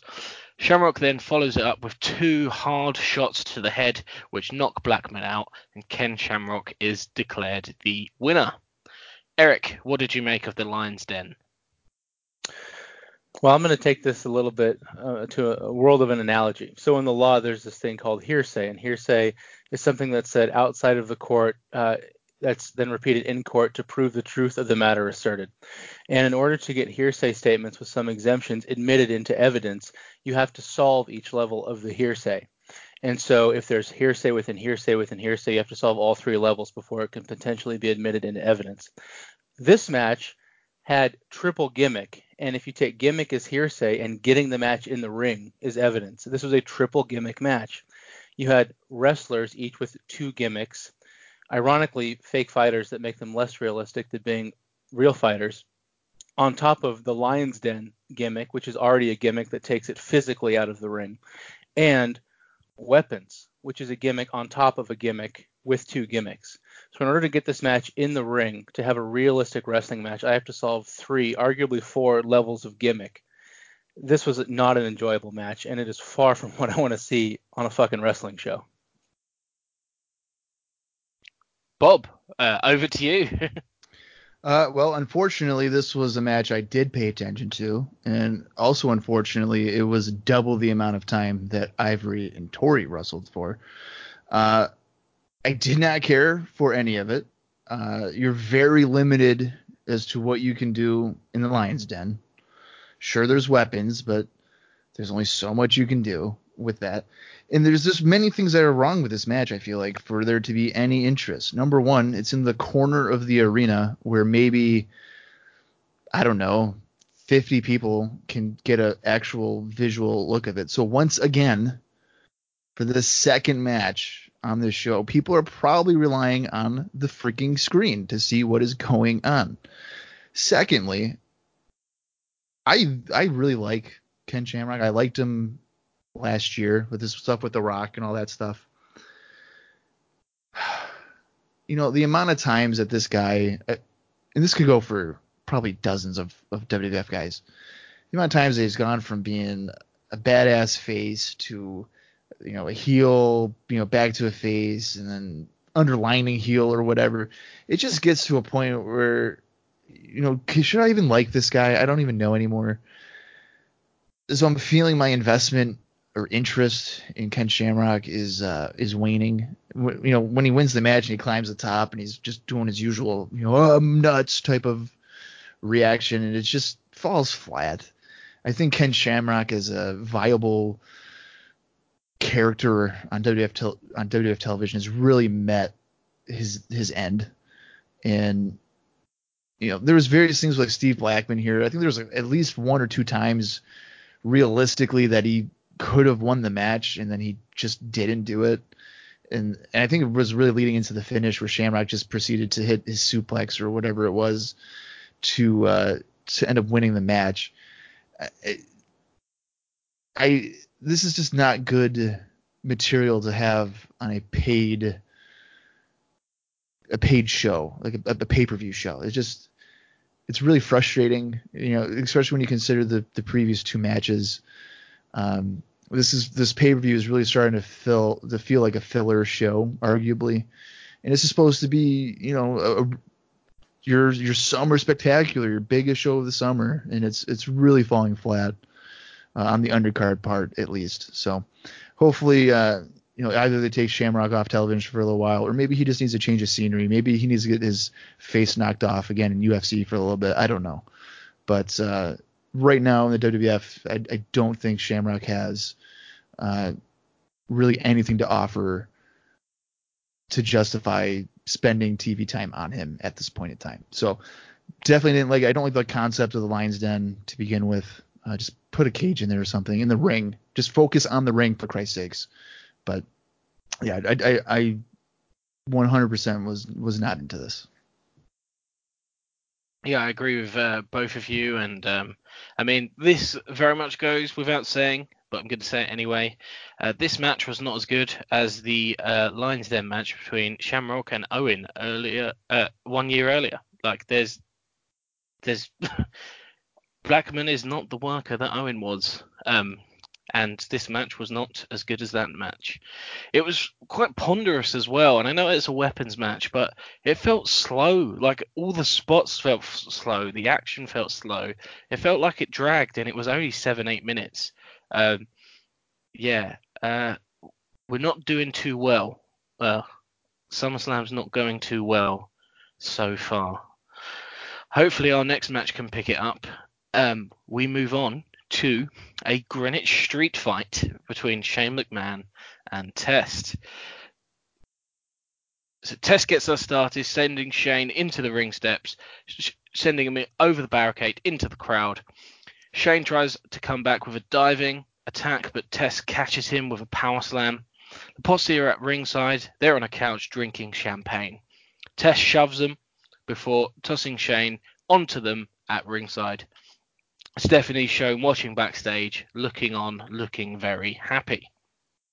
The posse join in the fight by attacking Test, and Shane hits Test in the face with "Do Not Enter" street sign. Shane got a 2 count in the ring before going up top, but Test moving and Shane hitting the mat hard. Shane tried a leapfrog, but Test caught him and hit a powerbomb.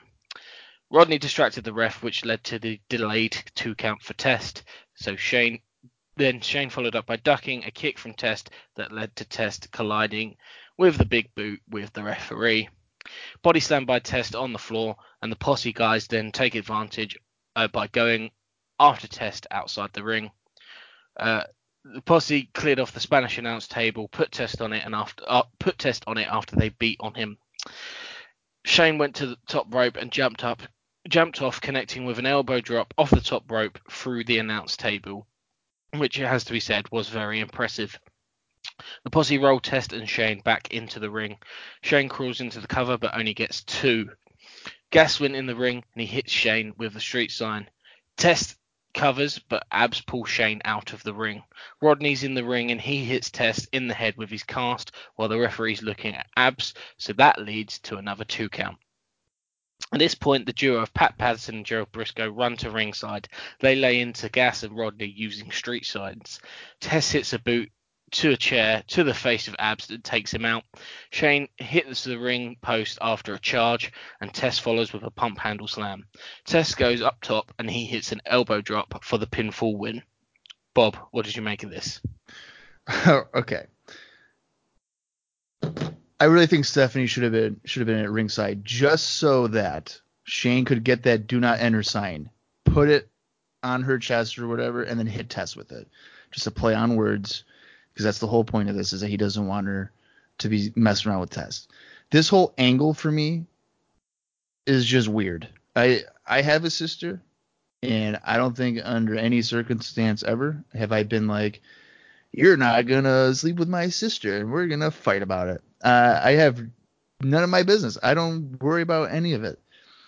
The amount of interest and dedication that Shane McMahon has put on this whole situation to make sure that his sister does not get a boyfriend in the form of Test is a little off-putting and just really, truly bizarre to me. The match is good. For a street fight, it's okay. I would say actually, yeah, good to really good. It was, at ringside or in the ring, so the crowd could actually, react to it. That was nice. And the whole elbow spots and interaction with the Mean Street Posse, I thought it was enough high spots to keep me invested in it. Didn't feel like it went on forever, so that was a nice change of pace considering the other few matches that we've dealt with. This could be a big moment for Test. I think Test has potential to be a decent babyface. I don't know about like a main event guy, but he has a good look. He's got some ability. The pump handle slam when he whips it around tends to look pretty good. So I enjoyed the match. The angle though that's attached to it is just really, really weird to me. And that's really my main takeaway for Test and Shane. And like the following night, I'll just skip ahead a little bit. The following night in their interaction on Raw, it's just like, dude, this, mind your own business for once in your life. Just don't really worry about what your sister's doing in her personal life. So I don't know. It was a good match. Angle though, a little too weird for me. Eric, over to you. I don't see Test in this spot. I don't know. He's as dull as dirt in his promos, and he always looks like a deer in the headlights when the cameras shine brightest. So I think if they can build him into something and not have him cut these, weird "I love you, Stephanie" promos, all the better for him. It doesn't seem like that's the direction that he's going, so I'm a little bit concerned. And also said for this match, we did not get back in the ring, but we did better. This was a pretty good gimmicky spot fest that was well executed. I think that this match kind of symbolizes, the best of what this type of match can look like. You have to heavily gimmick it because Shane's not a wrestler. Test hasn't been in the business that long, as far as I know. And they've got a long spot to fill here. This is one of the upper card matches that was a draw to this show, so it has to come off well, and it did. I think it was well executed, well planned. I strongly suspect this was not called in the ring by and large due to the amount of stuff that was going on at all times and the lack of actual wrestling that occurred. But still, I think the Mean Street Posse has a role. I pop for Patterson and Briscoe. How could you not? And so I think it was all good. I don't buy Test in the spot, and then everything Bob said about the storyline that got us here is true. It's just kind of weird and creepy. So if you take the match in a vacuum, it's good. Overall, I think the match exceeded what it should have been, considering the performers and the storyline that it was built from. Yeah, I thought this was a fun match in front of a very invested crowd. It definitely exceeded my expectations. When you see Shane McMahon versus Test on paper, I didn't think I'd enjoy it anywhere near as much as I did, but that's very specifically the match. When you take, as you both rightly point out, the story, there are some issues, and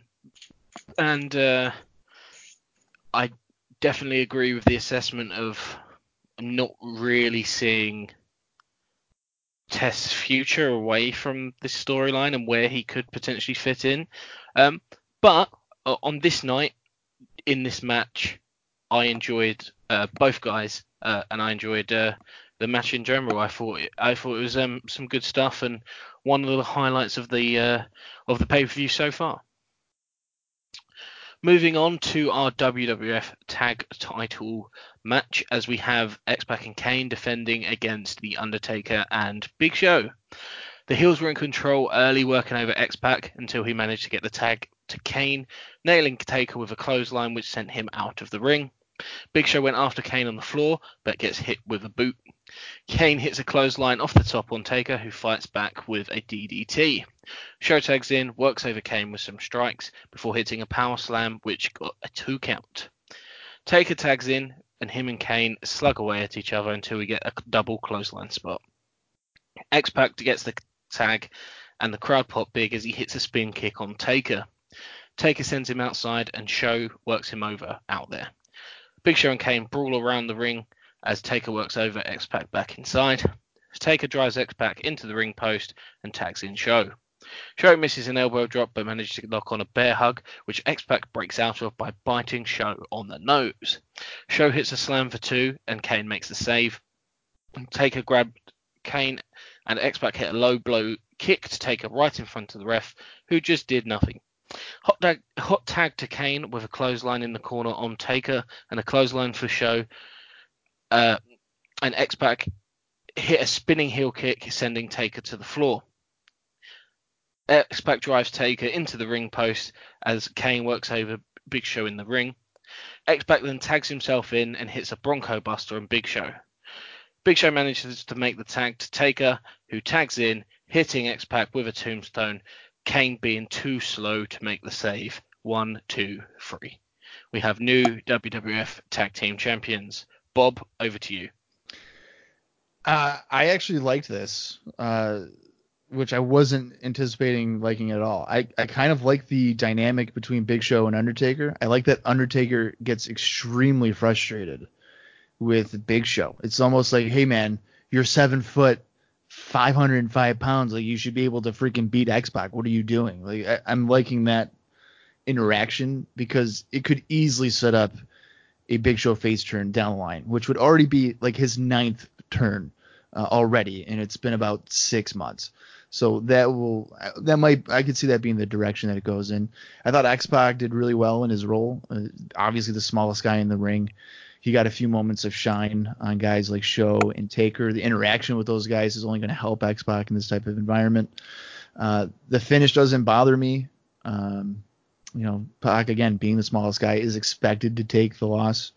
And I think throughout his career, X-Pac, whether it's been as 1, 2, 3 kid or as 6 in WCW, that it doesn't hurt him to take a loss because of his offense and his ability to do exciting things. The crowd is just always find a way to gravitate towards him in a positive light. So no matter the situation, he seems to be able to maintain a level of interest with the fans. So I thought it was a pretty good tag title match. Especially coming off of the Test Shane match, it seems like maybe we're trending in the right direction, at least for myself. So I didn't mind it at all, and hopefully they can maybe drag out Taker and Show a little longer as tag champions. I know they have a tendency of flipping titles pretty quickly. So a surprising tag title match for me. Eric, your thoughts? Boy, I did not enjoy this match. Had X-Pac not been there to pretty much do everything that needed to be done, this would have been an incredibly poor match. Frankly, I don't know if there's anybody else that could have made this match anything close to what it even became other than X-Pac and a couple other guys, because this was just 3 big dudes slowly moving around the ring and not really selling all that much, except for ironically Big Show, who's the last guy in this ring who shouldn't be selling right now. So I think X-Pac shines, and it's always good for him to get a little bit of rub to remind everybody that he is in there for a reason, and he does belong in the same echelon as those guys he's in the ring with.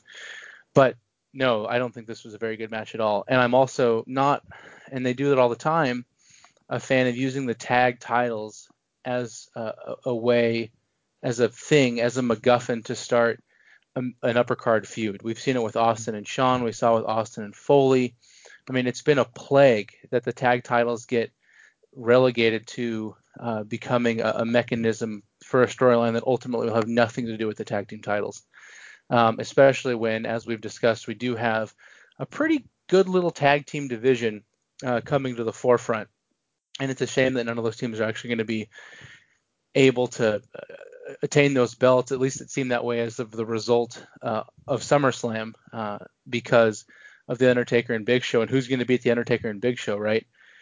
But that means that The Undertaker and Big Show are going to have to break up, and that means we're going to have to get an Undertaker versus Big Show match, which is about the last thing that I want to spend money on, because it's unbelievable to me that somehow Big Show has regressed from WCW, where he was not trained as a wrestler really at all.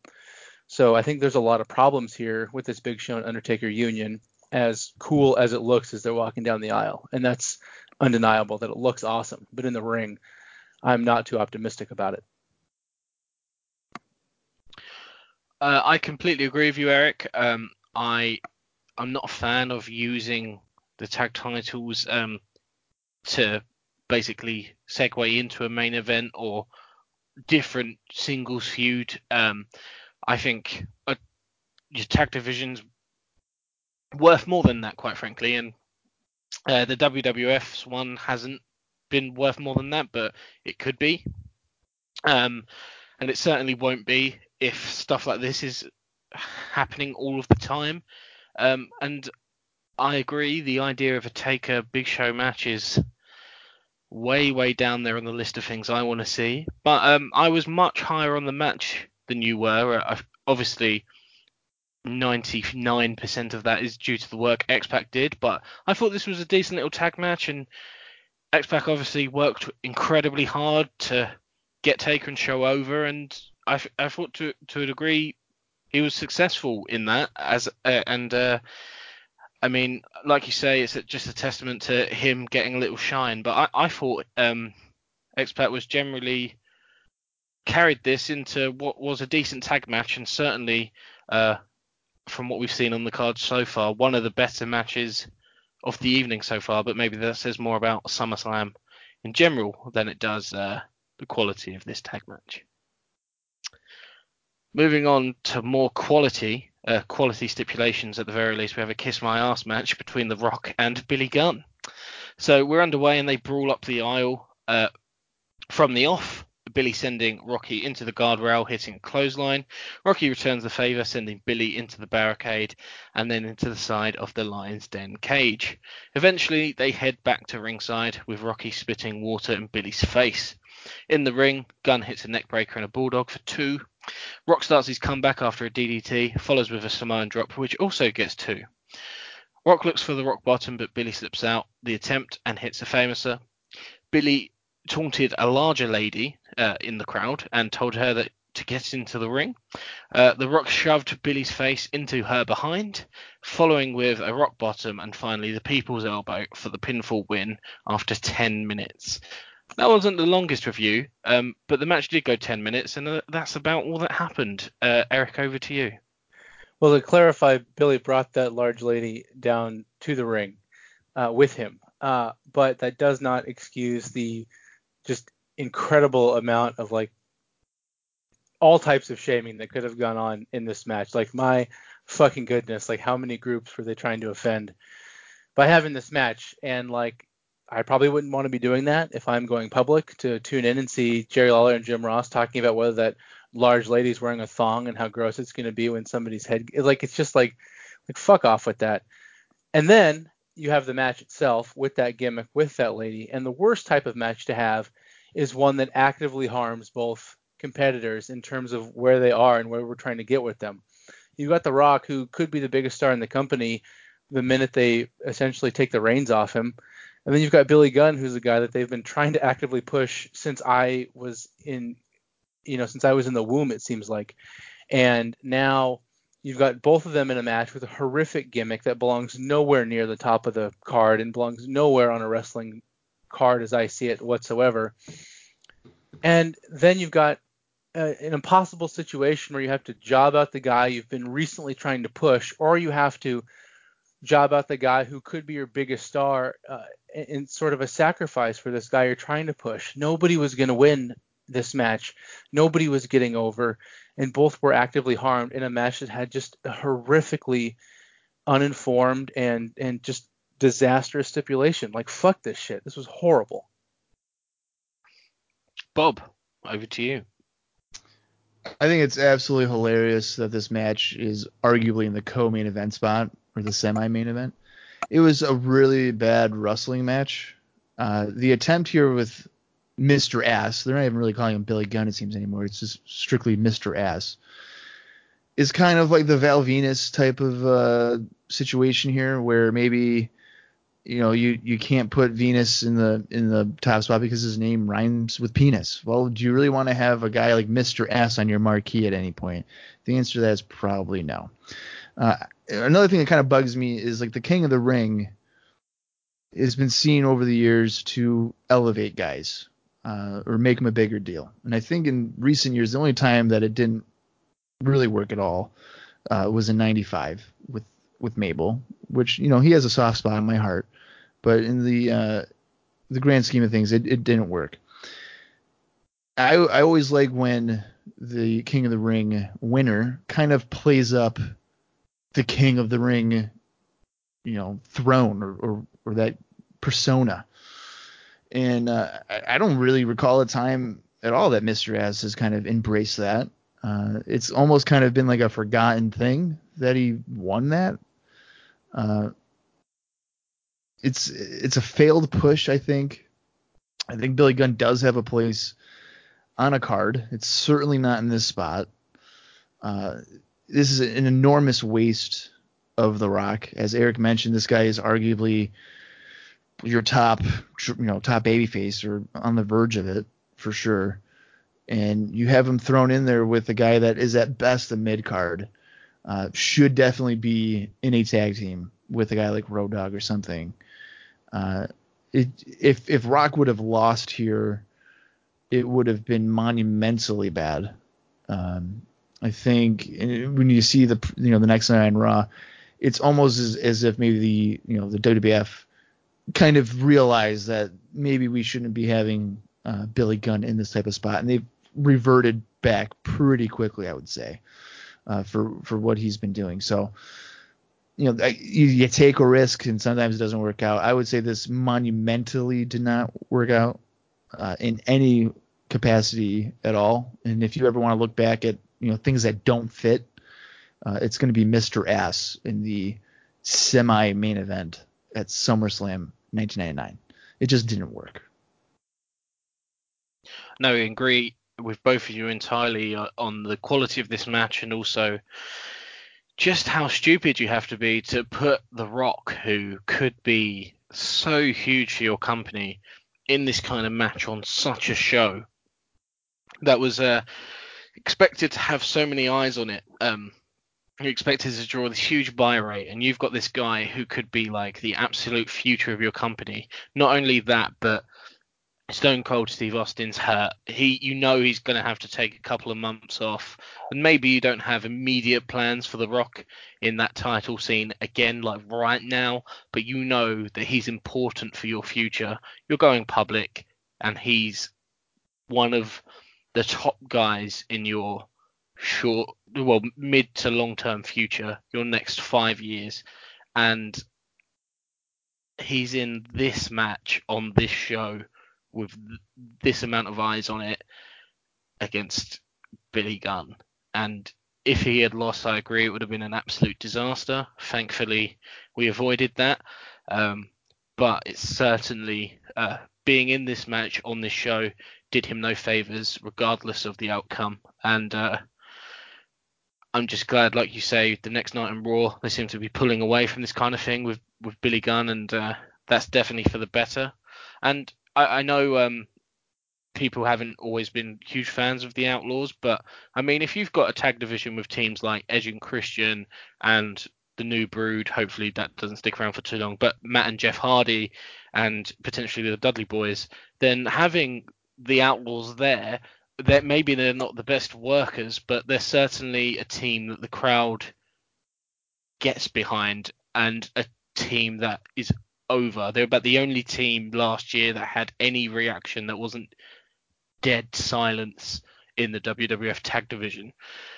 And if they were together, they would be so much more valuable for crowd investment within that division. Just being there, they don't have to be the champions, but they could be there, be working with those guys, and you'd probably get some good matches out of it. And that's another recognized over team in that division. But instead, you've got Billy Gunn in the co-main event. Well, not co-main, the second highest match on the card of SummerSlam, having an absolute stinker with The Rock, who is so important for the future of your company, and it's just outrageous, really. A really bad match, and I don't really have anything positive to say about it, quite frankly. So we move on to our main event of the evening. So after the convoluted build-up, we are headlined with Austin defending his WWF Championship against Triple H and Mankind. Austin entered naturally to a huge ovation. The match is underway and the faces work together early against Hunter until Austin caught Mankind with some punches. Austin sent Mankind to the floor by avoiding a running attack. They fought outside with Austin hitting a clothesline on Mankind, and China sent Mankind into the ring post with Jesse not seeing it. Austin sent Hunter into the announce table and choked Helmsley with a cable. Hunter got a chair and hit Austin in his left knee. Ventura asked the crowd if Hunter had hit Austin with the chair, and the crowd cheered, but Jesse didn't do anything about it. A knee smash to the face by Hunter and Mankind before China tripped Mankind and sent him groin first into the ring post.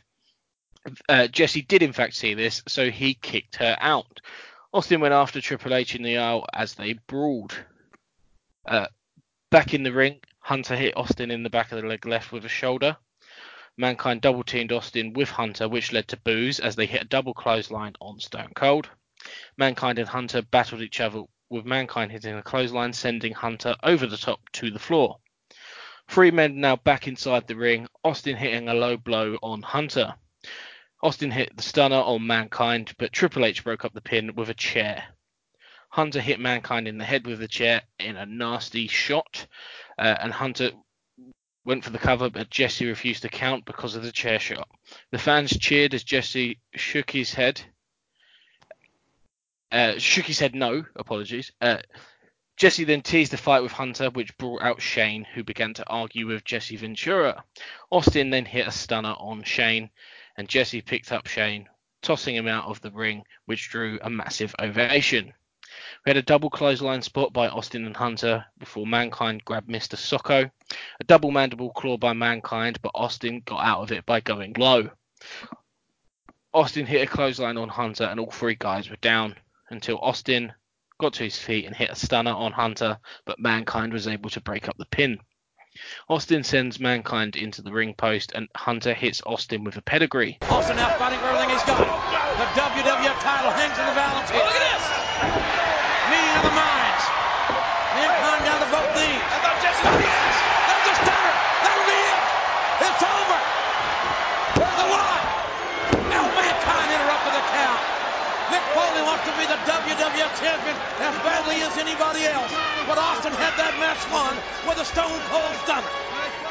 God, who's going to win this thing, JR? My God, I'll tell you what, this is intense, folks. The atmosphere here is unbelievable. Fans are standing up. Oh, my God. Mankind face first into the top of the ring post. Wait a minute, Helmsley downstairs. Helmsley looking. Pedigree! Got him! Yes! Helmsley with a pedigree. And Mankind with a shot. Mankind with a shot on Helmsley. A double arm DDT on Austin. Mankind's got the leg hook. Can he? Yes. Mankind is a champion. Oh my God.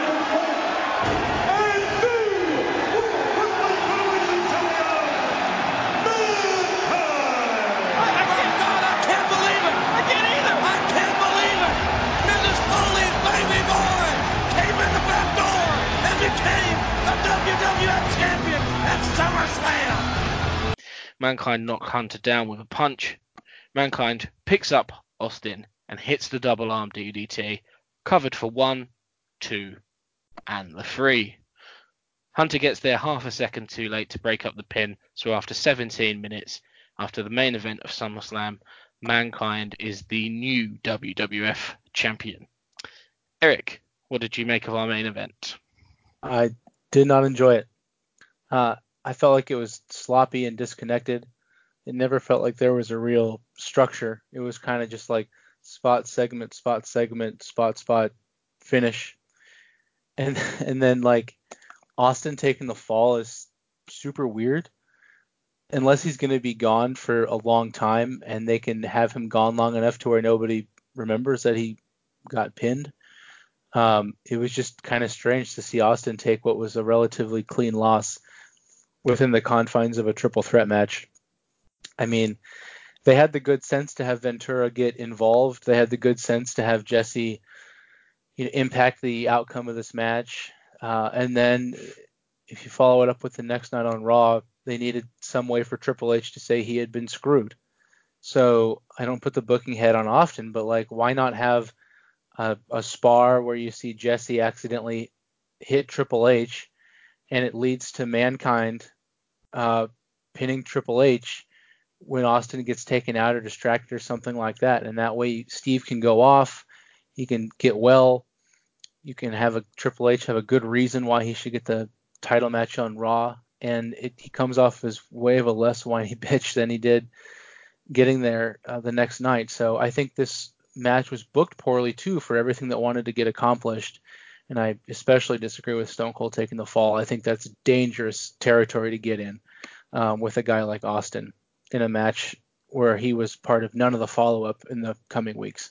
So yeah, I pretty much disagree with everything in this match, and to the extent you're going to have Foley win to get the belt on Triple H, fine, but I'm also of the opinion that Triple H winning here would have been just as fine. Bob, what did you make of the main event? Well, I'm just relieved that Eric didn't like it, because after I watched it, I was trying to find a way to say, oh, I enjoyed that, and it never came to me. Pretty disappointing three-way match. I mean, there's a lot of distractions I felt with Ventura and Shane getting involved. You know, there's, like Eric said, there's no real structure to it. It just felt like, oh, here's a big spot, cover, kick out. Okay, let's go to the next one. That's kind of what Eric had mentioned. The pinfall, though, on Stone Cold really blew my mind. You know, when Mankind gets the pin, the crowd, it wasn't, they were shocked, but I think it was like the bad type of shock. It wasn't shock like, oh my God, Mankind won, like we're so thrilled about it. There was the pop that was there was very minimal. And I think it was like, oh my God, I can't believe that Mankind actually won. Like, no one thought that he would actually beat Triple H or Stone Cold Steve Austin, and of course he did. So it kind of left you at the end of the show like, that was weird. Like, why did that just happen? To have Stone Cold take the pin was pretty bizarre. Because if I recall correctly, there was a hype video kind of highlighting the previous encounters of a special referee and how each time Stone Cold got screwed over. Or, you know, with like Mike Tyson, I mean, I know he won at WrestleMania 14, but more times than not, either won, or if he lost, there was a screw job involved or whatever. And that wasn't the case here at all. He just flat out lost. To a guy like Mankind that has dipped significantly, I think, in terms of where he ranks in popularity and desire to see, at least for me. That is 100% the case. The money here, though, so after the match, Triple H, you know, takes Stone Cold out with various chair shots to the knee. That, to me, would appear to be the money feud. So realistically, I'm not going to expect to see Stone Cold Steve Austin. I know he's got injuries, whether it's his neck, his knee, probably his back, everything in between. I wouldn't expect to see him again till maybe like the Royal Rumble or something. And I know it's been played out where he's either won it or he's final two, or, you know, he eventually gets there. But, you know, after a couple of drinks of some vodka, I sat there and I was wondering, where could they go from here? And I think, you know, WrestleMania 16, maybe their end game for all of this is a Triple H Stone Cold main event. And I would kind of be invested into that. But I like Eric's idea of not having Stone Cold take the pin, because it kind of diminishes that end game a little bit, that he took the clean fall. And Triple H's excuse of, you know, getting screwed over, realistically nothing happened in the match to justify that. So you're just throwing out, you know, worthless phrases that are weak. You know, if he did get screwed over by Jesse Ventura, maybe Jesse just had enough of it and he decks him and then Mankind pins him. Rolls him up, 1, 2, 3, quick count. There you go. Absolutely. Exactly. And the crowd would have popped probably big for that because Jesse got involved. I feel like Jesse really didn't do much aside from throwing Shane out of the ring. But they didn't do that. I just felt like it didn't accomplish what should have been accomplished. And I was left dissatisfied with it.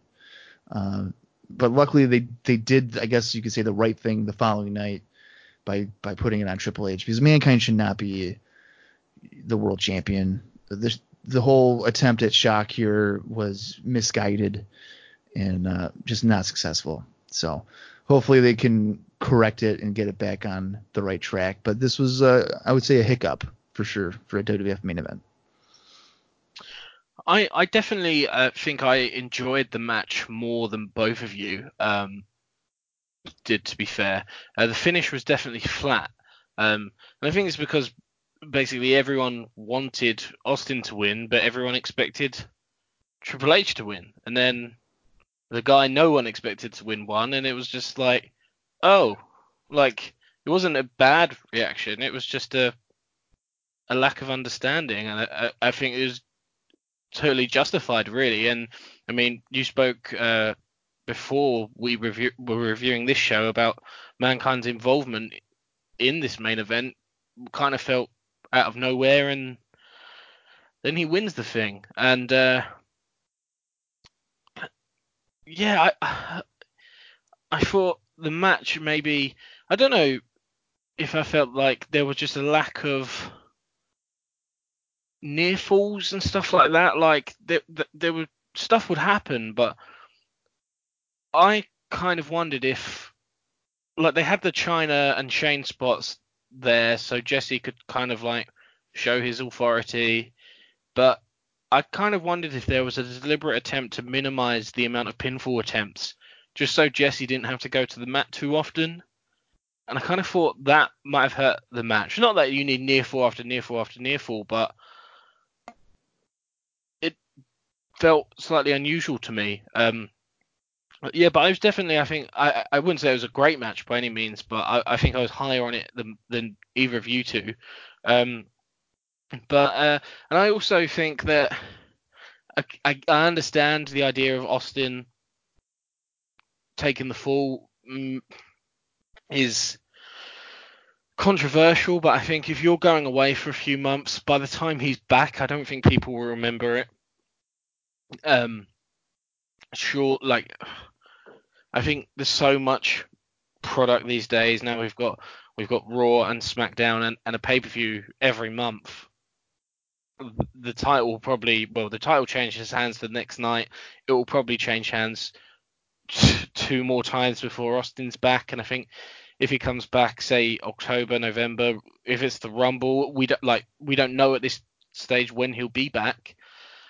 I don't think it will be in the minds of people that the last time we saw him, he was taking a clean pin in the main event of SummerSlam. I think it will be an unbelievable. Like, it's Stone Cold Steve Austin. I get wanting to protect him, but I think at this stage he's kind of above stuff like that damaging him. But I totally get that it's a risk, and I also get that you could have probably got more out of a finish that involved Jesse and then Mankind maybe rolling him up, like you say, Eric. That would have definitely worked better storyline wise, and then you don't need to have this conversation about, oh, will this hurt Stone Cold Steve Austin, and you don't need to take that risk. So that is definitely a superior option, but I'm not necessarily as convinced that this was such a negative in itself.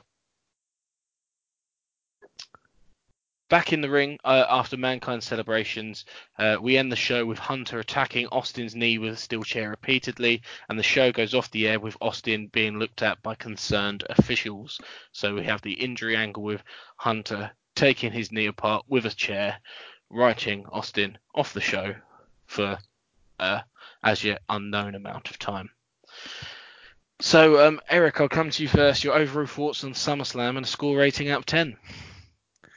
I'll be frank, we talked about more positive stuff than I even thought we would. But boy, this is a main event business, and when most of the last hour and a half of the show is poor to, offensive to some of the worst things I've ever seen on a major wrestling show, it doesn't do the card very many favors. So, in spite of your D'Lo Browns and your Edge and Christians and your Hardy Boys and your Test and Shane, I think this show deserves and is worthy of a 3.5 out of 10. Bob, your overall thoughts and a score rating out of 10. There's some decent stuff on the undercard. Certainly nothing to go out of your way towards to see at least. Anytime you have Billy Gunn in your co-main event in a singles capacity, it's probably not a good thing. Like I said, though, like Jarrett D'Lo is pretty good. The tag team gauntlet was worthwhile, I would say. Test and Shane, if you're a sucker for street fights, that's probably a decent thing to maybe find separately from the entire show. But as a whole show, it's not anything you want to go see. They didn't accomplish enough storyline wise, like that was coherent for me to really give this a positive rating or anything. But I'm going to give it a 4 out of 10, just because there are some positives. It's not a complete disaster, but it is a disaster in a lot of key areas moving forward. And they already tried to retract some of it the following night on Raw, like I said. So it should be interesting, though, in the next couple of months leading into even Survivor Series or even into the Rumble. Can they get this back on track heading into their biggest show of the year in 2000? Because if this is the direction they're going in 2000, I know the wrestling business is super hot, but if you give us Billy Gunn in the co-main, I think people might tune out a little bit. So I'll give it a 4 out of 10. Not the worst SummerSlam, but certainly not the best. Yeah, I mean, I think I was more positive about the show before we reviewed it, and you guys have definitely brought to the forefront of my mind a lot more issues with the show. And don't get me wrong, there were some like horrendous aspects of it that like I was very aware of myself. But I think having discussed it, I do feel less positive than I did ahead of time. I did really enjoy Edge and Christian. I thought Test and Shane was good. I thought the opener was fine. But I mean, if you're going 5 out of 10 is average and anything above is good, then you can't go as high as that for this show. I mean, if I go 4.5 out of 10, that gives us a nice round 4 overall. So I think that's what I'm going to go with. 4.5 out of 10. Yeah, definitely a disappointing show. But there were positives, but as you rightly say, Bob, definitely not positives to the extent that they're worth seeking out. So potentially a show to avoid, and that's not what you want to be saying about SummerSlam, because it's the second biggest or one of the biggest shows of the year for the Fed, and this was definitely more of a miss than a hit.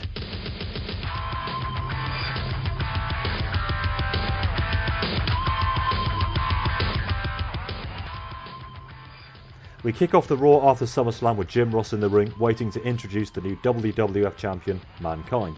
Triple H comes out instead, grabbing JR and threatening to break his arm unless Mankind grants Triple H a title shot on Raw tonight, and that is our main event set. Road Dogg vs Al Snow goes to a no contest after Chris Jericho appears, battling with Rhodey to the back. Big Boss Man comes out, lays Snow out with the nightstick and stole Pepper. Undertaker and Big Show vs Acolytes is thrown out after barely more than a minute after the match descends into an all-out brawl at ringside. Test is in the ring. He said there comes a time in every man's life he needs to pop the question, and with that he invites out Stephanie. Sensing what was about to happen, Shane interrupts and said that Test and Steph's relationship would continue over my dead body. Steph scolded Shane, asking how he could try to take something away from her that made her so happy. Test got on one knee and asked Steph to marry him. Steph gave a quick look over to Shane, told Test that she loved him, but that she just needed some more time. D'Lo Brown had a match against Mark Henry, won after the lowdown, but Jeff Jarrett interrupts to cause a DQ. Backstage, Billy Gunn frantically searched for a pen to sign Jarrett's open contract. Chyna walked by but claimed she didn't have a pen, so Mr. Ass told Chyna to stand and guard the contract until he returned. After Billy walked away, Chyna pulled out a pen and signed it herself. The Rock faced Gangrel, accompanied by the Hardys. They repeatedly interfere in the match until Christian and Edge run them back to the locker room. Without the assistance of the New Brood, Gangrel's finished off after a rock bottom people's elbow combination. Rock grabs the mic and complained while Triple H and Mankind battle over the Federation title. Officials have been signing the Rock to matches with jabronis. He promised to take matters into his own hands. Howard Finkel came to the ring and called out the Road Dogg. Road Dogg grabs Finkel, but Jericho attacked him from behind as the entire thing was a setup, Jericho leaving the Road Dogg lane. With commentary from Big Show and Undertaker, Mideon and Viscera defeat Kane and X-Pac after Acolytes attack Kane outside the ring, leaving X-Pac alone to be splashed for the finish. Mr. Ass couldn't find Chyna backstage, so he went to the ring and he calls her out. Billy said that if Chyna would give him the IC title shot, he'd take it. They square off until Jarrett comes from behind, smashing a guitar over Chyna's head. Standing at ringside, Kitty had another guitar, but Ass grabbed it and clobbered Jarrett. And in our main event, Triple H defeated Mankind for the WWF title just 24 hours after he had won it at SummerSlam. Oh, shut your mouth and do your thing. Go ahead. Oh, Shane with a chair from behind. Right into the back of Mankind, but Mankind still on his feet. Triple H chair down to Mankind. Right there. Right there to Mankind. Right there. Oh, no! Triple H just laid out The Rock with a chair. The referee was distracted. Whoa, Rock! The Rock, he's out cold, King. The Rock is out. Shane is tossing Mankind. Look at Shane. Mankind's out as well. Look at this. Referee pulled out of the ring. Shane just cold cocked the referee. Triple H now. Mankind in the ring. Pedigree time. Pedigree time. He got it. Triple H with a pedigree. This is unbelievable. Will it be? Will it be? Triple H. Yes. Triple H. Triple H wins the WWF title. Finally. Right here. Right here. Please. Finally it has happened, Michael Cole. Finally it's happened. Yes. Triple H has realized his dream. So before we round off the month, we have a couple more episodes of TV for us to talk to. So as previously mentioned, we have a title change on the following night on Raw.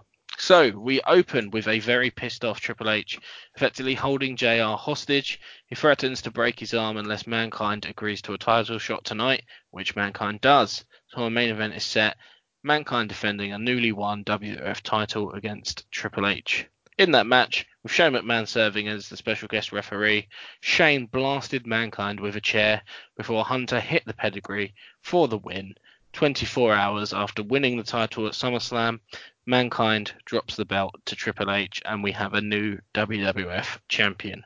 Bob, what did you make of the title change? The belt ended up on Hunter the night after SummerSlam rather than just putting the thing on him the night before. I think it shows you what wrestling is now.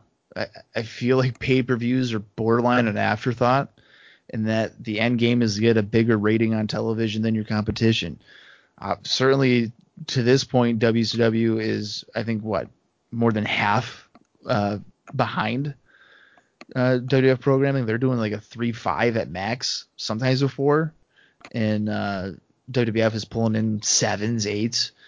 So maybe the WWF can steer back a little bit, but here I get it. The match isn't great, and I don't like the whole. They're really relying on this whole special referee nonsense a lot. And considering the character that Triple H is trying to portray, I mean, he's trying to come across like he's a badass and that it's his time now and all these other things, and then it's like he needs help. I feel the way to go here is that you have a pissed off Triple H. You have a regular referee in there, and he just beats the crap out of Mankind and beats him for the title. 1, 2, 3, clean. It shouldn't be complicated. There's definitely value still in Mankind, and I think if he were to beat Mankind cleanly in this role, it's going to do well for him. But to need an assist from a guy like Shane McMahon, it just diminishes it a little bit. It's the right choice. Again, it is the right choice to put it on Triple H. His transformation, no matter the help that he may have gotten, compared from SummerSlam of last year to where he is now, just physically alone, he looks like a top guy to me. Some of the promo work and how he's portraying himself, like Eric has mentioned, he certainly needs to define that and get it under control. But I think in terms of heels and where they're at, he's a logical choice. You don't normally put the belt on a guy that has the potential to go into there, but with Rock and with Stone Cold as your faces, they can probably steer the ship for him a little bit as we head into the next millennium here. But the right decision is just, you got to be able to do a clean finish and know when it's appropriate. And this time with Mankind and Triple H, it was an appropriate time to do it. Go full steam with him. You can't revert back. It's like a China situation. Once you put the belt on him, you can't, next month have him drop it because he wasn't ready. If you're going to do it, full steam. And I'm expecting him to be champion, like I said, maybe until even WrestleMania. I think that's the type of run that a guy like Triple H would need. So my curiosity in that regard is certainly up. And the way that they handled it maybe could have been better, but I understand why they did it. Eric, what did you make of this, and what do you make of Triple H as champion?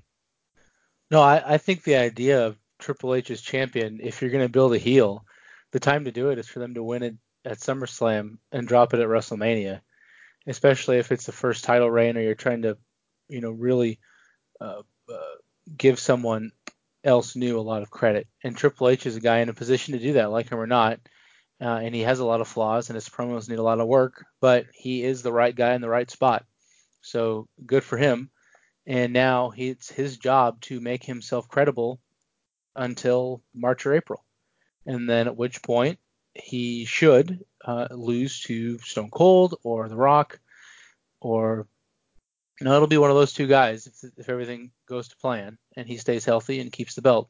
That should be the trajectory. So I have no issue with Triple H being the champion. It's going to be a long haul because it's been a long time since there was a heel champion at the top of the card. And that makes it difficult to position guys like Rock and Foley and Austin to the extent that he's available. And even Undertaker and Big Show. It really does require some fine tuning of the way that the WWF normally structures its card. That'll be interesting to see. But yeah, if the goal is to essentially build up to WrestleMania using Triple H as strong heel fodder for Austin or Rock, great. Let's see it happen. Let's let it play out. I agree that I think Foley's role is as a transitional champion. Probably would have been better for him to hold it for longer than a night, but if you're going to do it, just do it. It hasn't hurt Macho Man doing the same thing with Hogan in 96 and it won't, or 95, 96, and it won't hurt Foley because he's so over. So I'm fine with it. I think it still would have been better to put the belt on Triple H at SummerSlam overall. They didn't do that. Put it on him the next night, and let's see how this goes. But Triple H has a lot of work to do to get himself over as a credible heel, and less of someone who just comes out and whines and moans and has all the help from his rich little buddy that one could ever need. Yeah, I mean, this title change happening when it did, it just speaks volumes about the reports that the SummerSlam finish was changed to put the belt on Mankind just because it got out that Hunter would be winning. Just put the belt on Mankind, you have that one-day surprise, and just do the change that you planned for the next night. I did wonder, and I mean, I know the answer to this, but having this title change happen here, it tells me what kind of show and the level of show that SmackDown is going to be. I mean, this is the week that SmackDown is beginning sort of properly. It's not a pilot episode. It is SmackDown on UPN every week. It's your new show. And if you'd really wanted to make a big deal of SmackDown and you wanted to put a statement down as to what level of show SmackDown was going to be, you could have had this show end with like a Mankind title celebration. Hunter can crash that, hold JR hostage in the same way, demand a title shot, and you set the main event for SmackDown with Mankind defending against Hunter. Hunter wins the belt on that first episode. You have a title change on the first episode. You've got eyes on SmackDown from Raw directly, and away you go. The fact that you just do it on Raw with sort of no like there's no build. It's a match that's announced on the show. It tells you, well, it tells me SmackDown is very much a B or C level show, and Raw is always going to be the A show, which is absolutely fair enough. You don't want to sacrifice too much of Raw, but I wouldn't have been surprised if that had happened just for this week at the very least. That is some genius level booking. Bravo.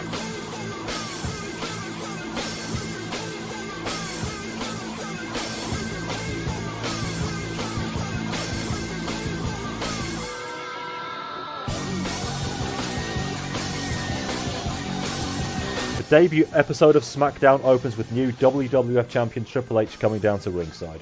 The Rock interrupts to confront Hunter. A verbal sparring match ensues, only to be broken up by Commissioner Michaels. Shawn booked a WWF title match between Hunter and Rock in the main event, with himself as the referee. Mr. Ass defeated Jeff Jarrett in our first SmackDown match after the distraction from China. Backstage, Al Snow made a heartfelt plea to the boss man to return his dog Pepper, before Tess was then spotted pacing backstage, awaiting Steph's response to the marriage proposal. Undertaker and Show retained the tag titles in a triple threat match against Acolytes and Kane and X-Pac. Bossman cut a promo, telling Al he had no qualms about sending Pepper straight to hell. He offered to trade Pepper for a hardcore title shot, and Snow accepted. Bossman then defeated Al to win the hardcore title, fleeing the building afterwards with Pepper. We had the in-ring debut of Chris Jericho against Road Dogg, ending in a DQ when Jericho hit Rhodey with a powerbomb through a table. Shamrock was heading to the ring, bumping into Jericho on the way. Jericho sent Finkel after him, enough of a distraction to allow Jericho to nail Shamrock with a chair. Stephanie came down to the ring. Tess proposed to the Federation co-owner once again, and this time the offer is accepted. Bringing out Shane and the posse to attack Tess, the beating continued until Mankind made the save. Mankind offered Shane one free chair shot to start their match. Shane would go on to defeat Mankind after interference from Triple H and China. A quick update was given on Austin's condition, with the Texas Rattlesnake suffering from a torn ligament in his knee. Condition was aggravated by Triple H's brutal attacks at SummerSlam, and Austin swore he would kick his ass, take his belt away from him. We had Tori versus Ivory in an evening gown match.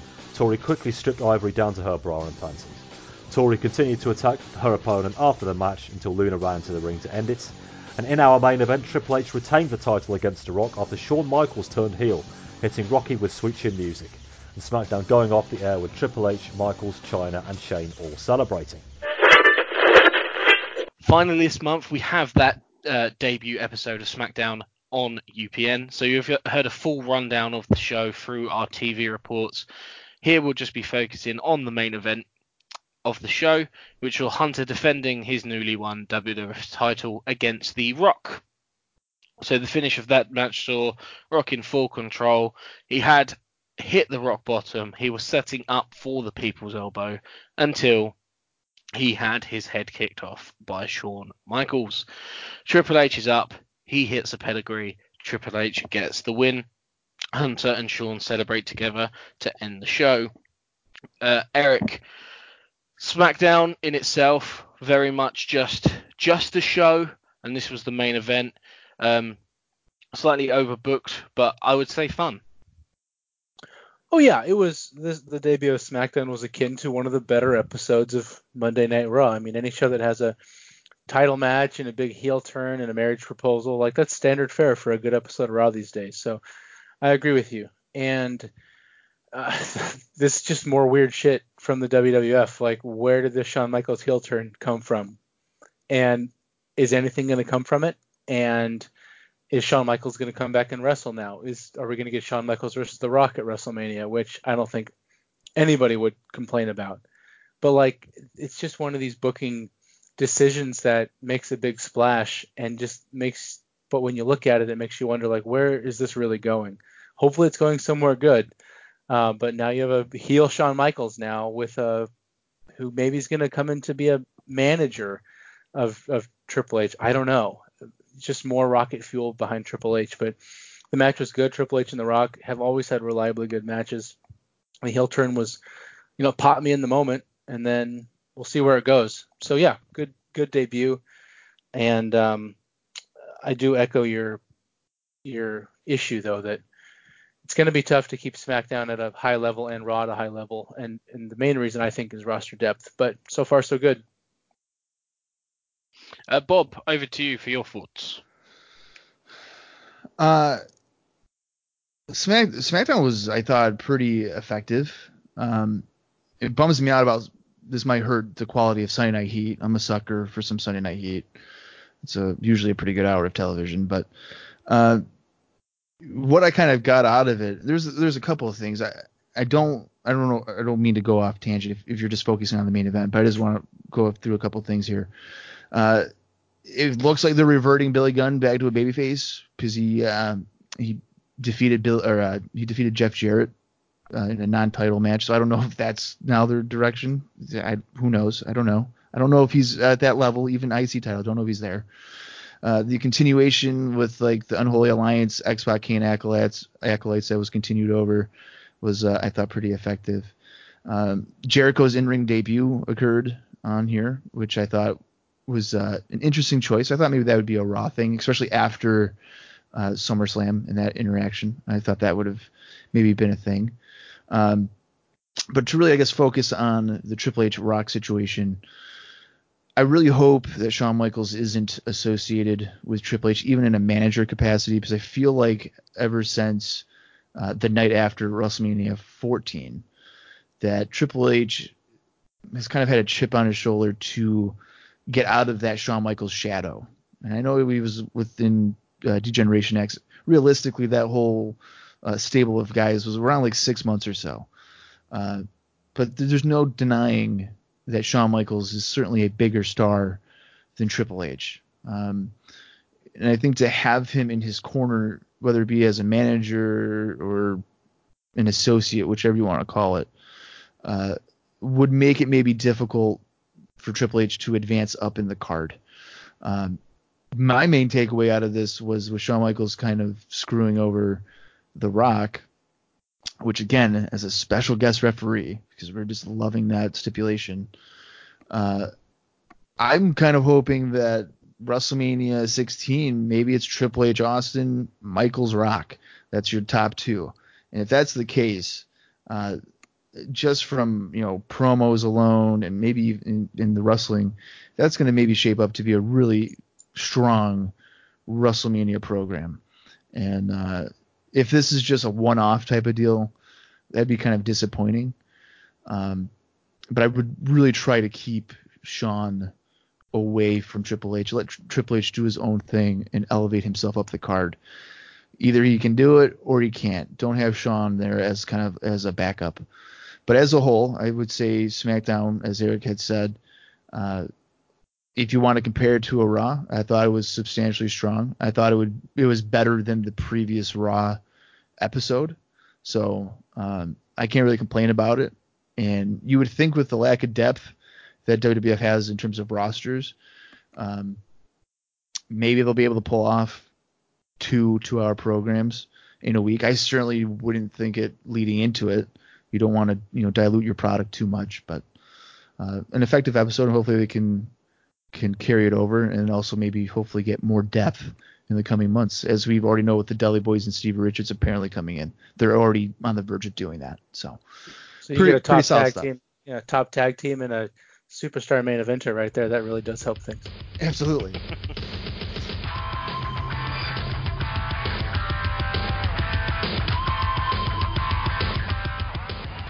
The final Raw of the month opened with The Rock cutting a promo about the main event of SmackDown. He challenges Triple H to come down and defend the title, but he ignores it, causing The Rock to head to the backstage area, but he was easy prey there for Triple H, Chyna and Shane. Shane and the posse come to ringside to announce Mankind and Rock would be granted title shots if they were capable of defeating certain opponents. The Rock was paired up against The Undertaker, while Mankind is facing the posse in a handicap match. Shane is the referee for the latter. Mankind laid them all out, but Shane did not count the pinfall. Shane gets punished with the mandible claw. Big Show takes Undertaker's place in the match against The Rock in a no-holds-barred contest, picking up the win following a slow choke slam through the announcer table. Show slam, as I nearly said. Maybe even slow slam. The Hardcore Champ apologised to Snow for the entire Pepper situation. The Boss Man then said he would personally hand Pepper over on SmackDown. Great match with X-Pac defeating Taka following an X-Factor. Four corners elimination match to determine number one contenders to the tag team titles. Between Edge and Christian, the New Brood, the Acolytes and Hardcore and Crush. The match broke down into a huge brawl as Mideon, Viscera, Droz, Albert, Stevie and the Blue Mini run in, and the match was thrown out. The Rock challenged Big Show and Undertaker, with Mankind offering to team with him to face the tag champions. That's our main event for the evening. Jarrett and Mark Henry defeat Mr. Ass and D'Lo after China hit Billy with Jarrett's guitar. Test was shown asking Pat Patterson and Jerry Briscoe to be best men for the upcoming nuptials with Stephanie. Ken Shamrock defeats Gangrel via submission before Jericho appears on the Titantron and challenges him. And the main event with the unlikely duo of The Rock and Mankind defeating Undertaker and Big Show for the tag titles, Rocky getting the win after the People's Elbow on The Big Show. And that will just about do it for the August 1999 WWF edition of the Wrestling 20 Years Ago podcast. I'd like to thank firstly Eric for being on the show. Eric, thank you very much. Chris, we're 0 for 3 on the Big Four this year in WWF, so hopefully Survivor Series gives us something worthwhile. Yeah, fingers crossed. And of course, thank you also to Bob. Thank you very much for being on the show. Oh, thanks for having me. Both guests, as always, excellent with their insightful contributions throughout the show. Listener, thank you very much for listening. A disappointing SummerSlam, and as Eric says, 0 for 3, so big hopes for Survivor Series. But until then, we'll be back in September. So thank you very much for listening, and until next time, goodbye. Swinging that bigger. By the first third-generation superstar in WWF history. It's going to take care of Shane McMahon. The encounter. Oh, no. Look out here. It's going to be over. I can't believe it. Rock bottom. We're going to have a new champion. Oh, no. Here it comes. We're going to have a new champion. I think I'm smelling what the Rock's cooking here. People's Elbow coming up king. We're fixing to see the most electrifying move in sports entertainment today. Here comes. It's over. Oh, what the hell? Shawn Michaels, the super kick, the Rock. What? My God. What did we just see? What is this?